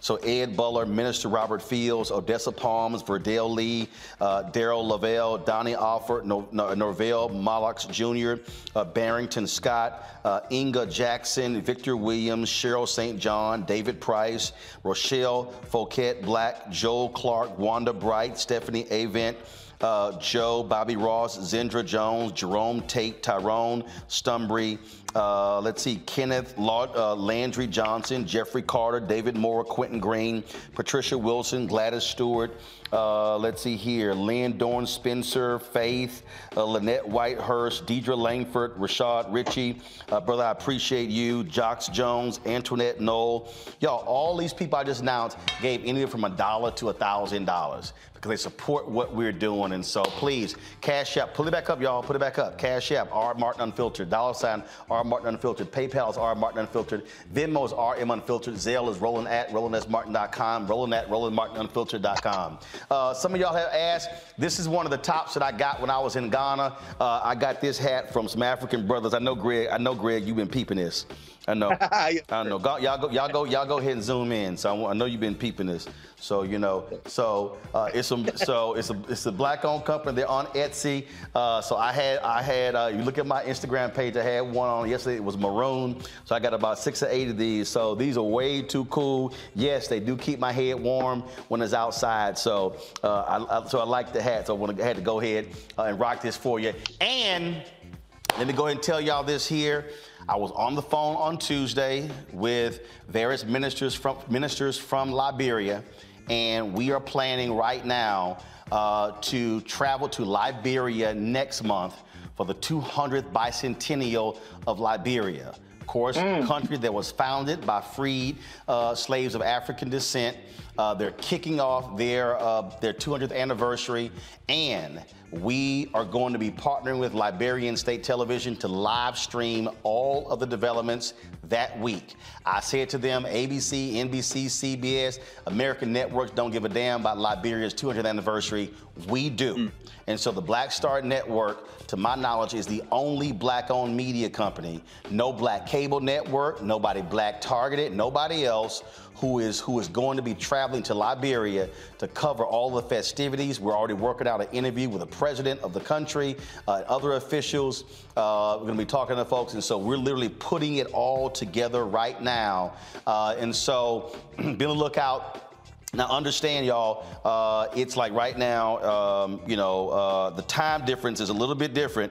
And so we're going to broadcast the show from there. So we probably not going to, it's 1:18 a.m. right now, which means we would come on the air at 11 p.m. We're going to come on earlier. So we'll work all that out. But I just want y'all to know, which is why I'm letting you know why your resources matter.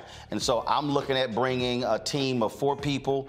And then I've already put the word out because we're going to hire a Liberian crew as well to be able to help us with this. And so our goal is to broadcast for a whole week all of the events to kick off this 200th anniversary of the founding of Liberia, of course, which was founded by freed slaves, folks with African descent. And so that's what y'all need to understand in terms of what we are doing. I told y'all we were doing some major things here at the Black Star Network. Now you understand what it is that we're doing.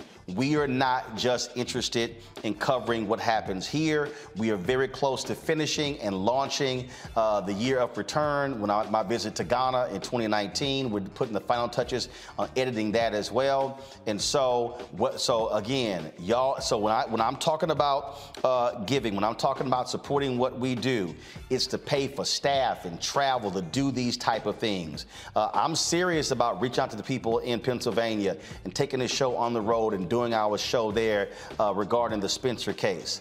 This is why we need it. And so all my haters, I just want to let y'all know, all my haters are sitting their asses at home talking about what we say. They ain't doing what we do. So that's why we don't worry about them. So for everybody who just yakking, everybody with them bad lace fronts, everybody who's sitting here talking all that trash, all the people who run around talking about they this and that, using every letter and number possible, describing themselves, we are about doing the work of Black liberation, which is bringing you news and information and voices that you're not seeing. And I ain't got no problem saying it. There is no Black cable network. There is no other Black online source that gave you today Congressman Hakeem Jeffries, Melanie Campbell, that gave you, of course, a breakdown of what happened with voting rights, that gave you Scott Bolden came here for his first interview about the indictment of Marilyn Mosby, talking with the brother out of Pennsylvania about the Spencer case, talking with Josina Anderson. Y'all, we ain't playing. And as Greg has said to y'all before, okay, and again, Black News Channel, cool, I'm good with them, but that's a Black targeted network.